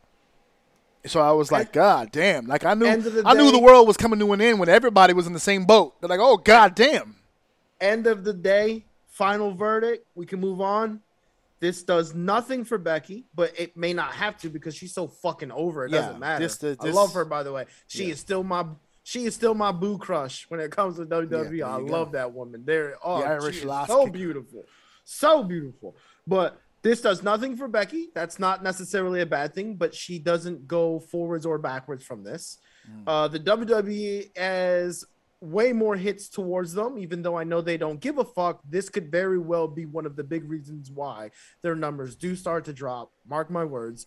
And this actually, I know we didn't talk about it much, does phenomenal for Bianca. Bianca just got catapulted because of this bullshit. The people, if they didn't love her The sympathy before, is through the roof. they for Bianca fucking Belair. love her Yeah. now. So Which, there you go. Might have been part of the plan. We don't know. yeah. Oh We don't no, know. fuck! Don't give him that. No, don't No, give no, him no, that. no. I don't. I'm not saying that getting sympathy on Bianca specifically was the plan. I think the plan was to get as much heat on Becky as they could. That was the plan. But by default, if you heat one up, the other one's going to get sympathy. Right. So that's But what it I'm did- saying. That's but what I it mean doesn't- by But the it plan. wasn't I'm in the. sure And these- you're right. I don't and think you're any of right. these fuckers gave a fuck what happened to Bianca. And after that's my this. point. You're right, but it was one of those like happy accidents. But because there's like, oh, Becky will get. Their thought is Becky's gonna get the heat. They didn't give a fuck about what Bianca. Like they cared about Bianca, they wouldn't have done her like this, dude. They That wouldn't have shit was done so her crazy. like this. So crazy, man. Oh man! Fuck. Speaking of doing someone shitty, man, why is my man Mahal in the ring with McIntyre, son? What's happening? Oh, why are you disrespecting McIntyre for? Drew McIntyre is a fine chap. He's a fine fellow, but this is bringing my man Jinder behind. He is a top level, A+ heel. But unfortunately, both major championships are being held by heels. So there's only but so much room at the top, and I get it. But I don't like the idea that they're using my man Jinder to try to get some steam back on Drew. Fuck all that nonsense. Jinder needs to be at the top of the food chain. If you've got a babyface U.S. champion, no, not U.S. Is it the U.S. one that's on Raw? Yes, it is the one on Raw. Okay. Jinder needs to be fighting Damian Priest. I know Damian Priest right now is looking at Bobby Lashley. Fuck all that nonsense. You want to get the Bobby? Drop the belt to Jinder. Drop the belt. Yeah, to Jinder needs to be the United States champion, and then we can do some real serious business. Because this my is God. bullshit. It's funny because I remember when I wasn't really watching too much, you would talk about this guy a lot. Oh, Jinder Mahal's the best. Man, this guy, I had to stop playing his This- music. I was getting flagged because I kept Dude. surprising people with it. dude, that he's got something special. Man. When Yeah, it comes to stature, Bro. he's got it. you're talking and to when the it day comes one to just, Mahalamaniac. like, I'm the number one Mahalamaniac on the planet. dude, he's got it. I don't know what he's missing. He's a goddamn heel. What he's missing is that the problem? his he doesn't have the ability to be a babyface, which is fine.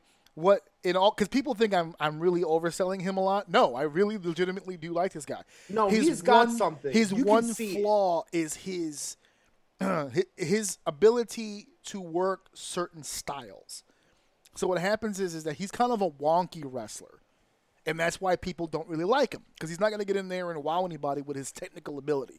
He's a bit of a brute, a bit of a brawler. He's a big dude with a big but we body. discussed that. That's not the main thing that gets you over. though. No. And I think he's got the thing that gets you over. Yes, that's why he was the WWE champion, because they saw But it. was he at one as a heel? You want to hear something weird that you're saying all this, and then I'm like just thinking as we're talking, like I think he would fit as a face though. No. I don't know. I mean, his he ability. I haven't could. watched it, but He could. We need more You good. know, if you're in face- India, he's the number one babyface on the planet. You know, 100. He puts the 1.6 billion on his shoulders every time he steps through the no, curtain. We all- 1.6 million. billion Carries with a it. B. Oh Billion. my bad. I disrespected his number. Oh dude. My man, don't bad. cut my man bad. short Oh, my here. fuck, That's dude. If I come up missing, billion. if I come up missing, No, you don't know why. no. My modern day Maharaja is a forgiving man. Oh, okay. You don't have to Thank worry. God. You don't have to worry about that. He is not as merciless as he, He appears is a on TV. forgiving man. He is a forgiving man. He knows that I am not perfect. Yeah, exactly. He knows you're human. To be human is to be sinful. He knows that. He knows that. He understands that.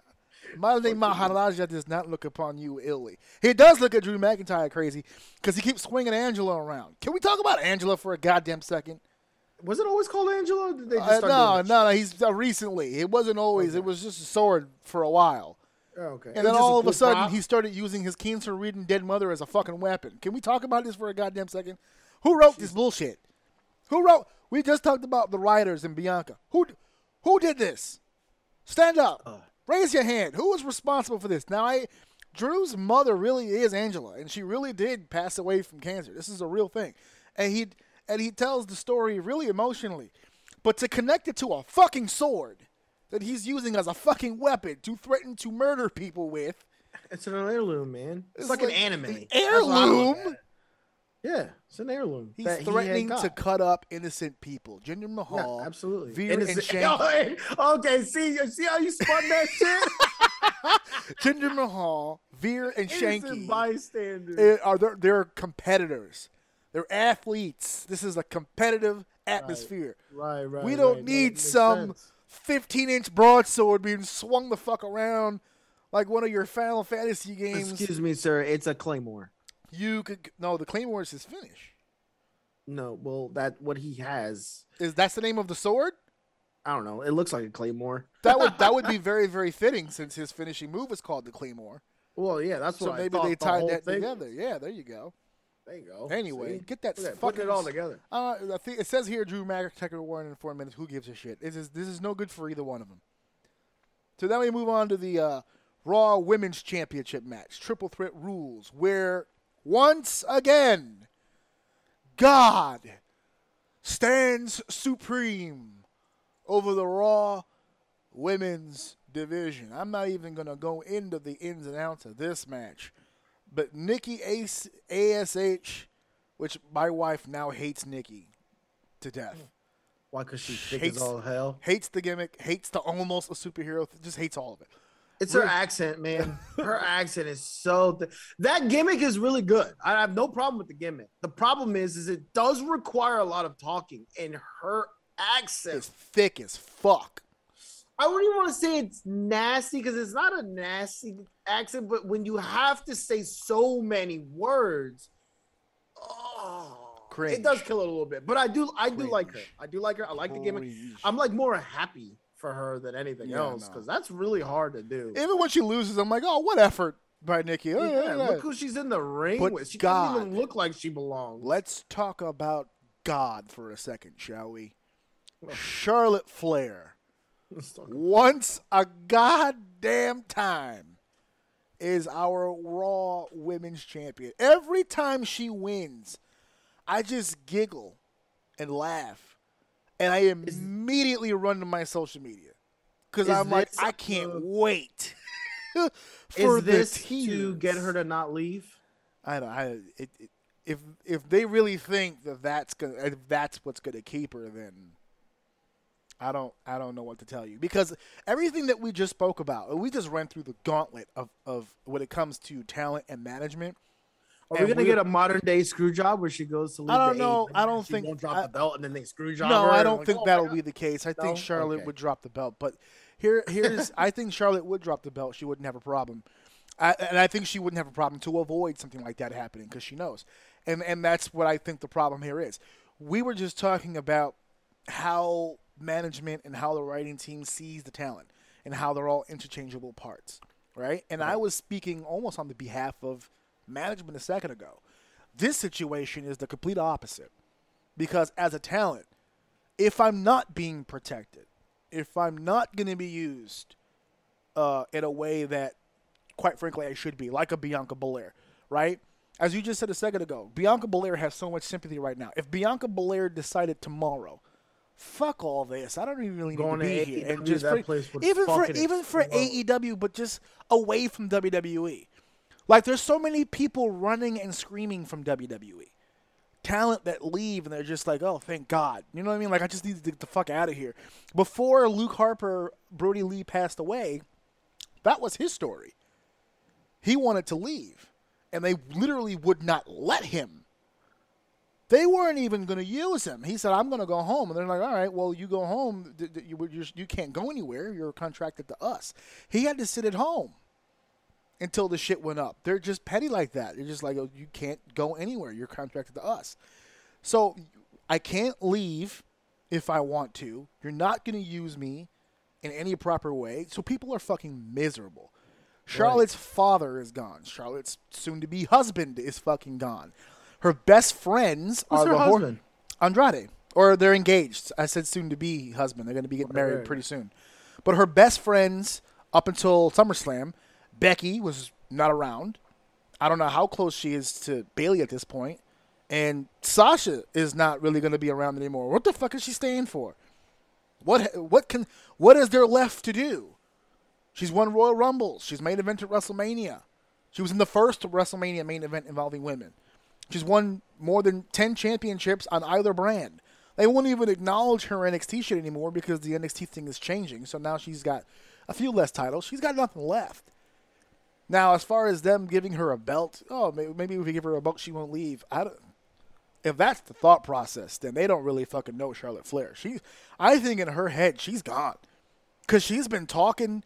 She did the Renee Young podcast, which is not connected to WWE. It's her own podcast. She's not with WWE anymore. And they asked her on the podcast about Andrade. They allowed her to do that? Listen, what are they going to do? They going to tell her no? That's a valid question. No. I know that may sound dumb, but that's a valid question. No, it's a valid question, and I'm pretty sure there's a big piece of them that probably didn't want them to do it. Right. But she did it, and not only did she do it, she talked about Andrade's match at Triple Mania for AAA down in Mexico, about her father possibly going to AEW. She talked about all this stuff. And you just get the sense that not even just Charlotte, but to a degree, everyone here, it's like, what are they going to do? You going to fire me? I'm just going to go somewhere else. Right. There's a lot of places now to work, and that's the problem because now WWE is going to have an issue. Bro, I told you, man. I swear I got to be careful what I say in real life because I be speaking shit into existence. I told you that before with this thing with that girl with her social media thing, and nobody fucking cared. The moment these fucking big guys start saying fuck this shit, now we got a problem. Yep. Now we got a problem. You can treat them like cogs all you want. That's fine. Yeah. I don't think there's a problem in doing that in business, right? It's not for us to tell the business what they should do, right? Because they built it, not us. Right. But we can acknowledge that if you keep treating people that way, something's going to happen. Eventually, someone of importance is going to say, fuck this shit. So, hey, it's only a matter of time, dude. We're watching history right now, so. Well, speaking of history, we had a historic moment at SummerSlam as we reached deep into the past. We hit a nostalgia moment as Edge, for the moment, momentarily, brought back a lot of the Brood energy into the building. That entrance will forever be fucking fired to me. I'm sorry. The flames and the whole deal. But it bothered me. I was a little miffed when I saw it. I didn't truly enjoy it until the multiple viewings of it after the fact. In the moment, I was tight. Because if you're an Attitude Era fan, you know where I'm coming from with this. You'll understand. When Gangrel made his entrance with that song, he came through the fire. When Gangrel and Christian made their entrance, they came through the fire. When the three of them were finally together, they made their entrance through the fire. Edge never came through the fire by himself. He came through the crowd with his music. So that's the first time. They were going for nostalgia points, but that was the first time Edge had ever done that shit by himself. Mm-hmm. So I was like, not exactly nostalgia, but I get it. The music, the ambiance. And then he got through the audience part and hit us with the real music that we wanted to hear. That was dope. Many people told me this was the best match of the entire night. What did you think of this match? 21 minutes, 15 seconds. God damn, they got some time. It was a good match. Like, I don't know. It was really good. The best match. I still say the Arcade Bro match was my favorite match. Dude, I'm telling you, it's not fair. I don't want to say that because Riddle's in it, but it's true. Because I really do love that match a lot. Yeah. I had impressed moments with other matches. I'm not a big Seth Rollins guy. Yeah. I don't hate him. I don't think he's bad. I'm actually starting to not mind him as much, if that's a compliment. I don't think it is. But no, it was good. Yeah, The Edge entrance though, was it feeling? It was weird. It just kind of felt like, I know they were alluding to it with some of the blood stuff or this weird that they dropped, or I know they were alluding to something like that, but I don't know, when I first heard it, I had that initial like, oh, cool. And then it was happening, and I'm like, okay, this is neat. And then he stopped, and he put his head down, and the music switched, and I said, you should have just finished the whole entrance that way. because the moment you played his music, you should have just did that from the beginning. Because nothing fucking hits hard, man. Like that fucking Edge entrance. Oh my that God. shit is so good. Yeah. So good. It was almost like a disservice to that intro. Like it was nostalgia, whatever. I'm sure it's cool. But I was like, give me what I really want. Best moment of WrestleMania Live for me was that fucking entrance. Oh my shit is God. That retarded. entrance. When's the last time is you felt that? We gotta go. While we still have him. Dude, I want to. There's a couple themes I really want to. I want to see that. I want to see his. I want to feel that Becky Lynch one now. Oh yeah. That shit was nuts. I felt that shit at WrestleMania when she was at her peak. Oh my God, I felt it sitting in my chair. I would probably have been short of breath in that building, because that shit was nuts. I want to feel that Bianca Belair. Well, Survivor Series 2021 takes place here in Brooklyn, the Barclays Center. Man, we need to figure something out, because I want to feel a lot of these entrances. Let's go. Let's figure it out. I'll buy the tickets. You could just reimburse me. I'll buy them straight up. Listen, then we really do need to talk. I want to go to a fucking event. But anyway, Edge and Seth Rollins, it was good. I wouldn't say it was the best match of the night, but it was a solid match. It was a good, solid match. It kept me interested.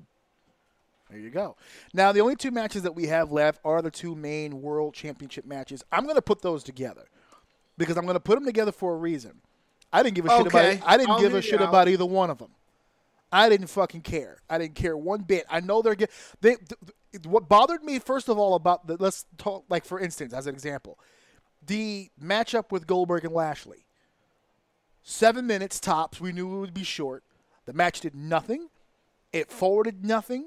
It was a ref stoppage, which was a bull. What do they say on the other show? Lazy booking.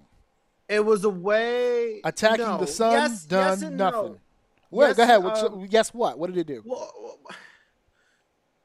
I'm not gonna argue the fact that it wasn't lame. It was lame. Okay. However, in order to protect Goldberg and to make Bobby look good, because me going into this like it's Goldberg, how do you keep the belt on Bobby?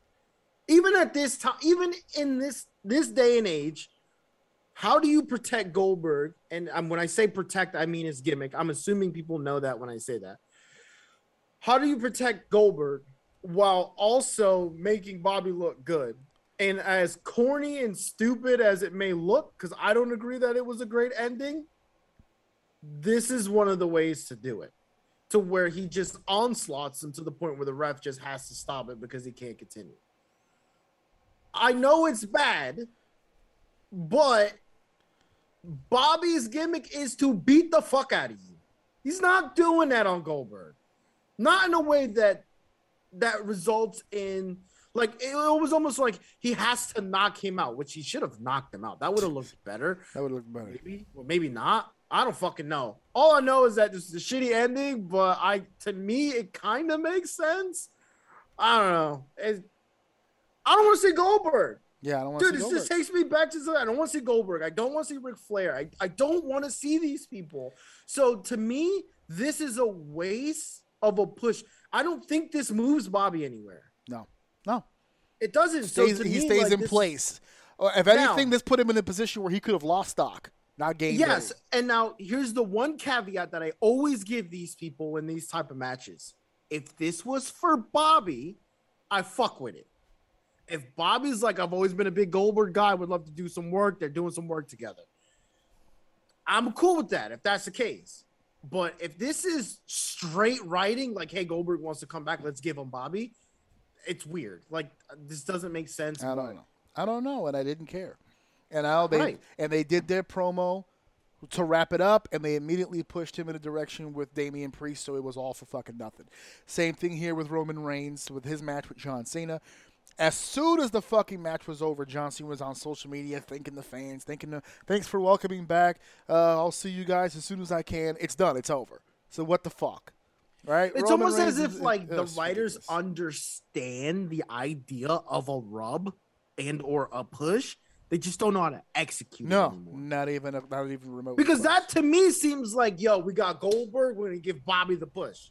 Because Bobby's our guy right now. Yeah. We're going to give Bobby the push. We're going to give him Goldberg. In theory, I guess that would make sense. but they're just not executing any of this. They're doing negative damage to the point where you could look at the Bobby and Goldberg match like this should have worked, but they did it so poorly.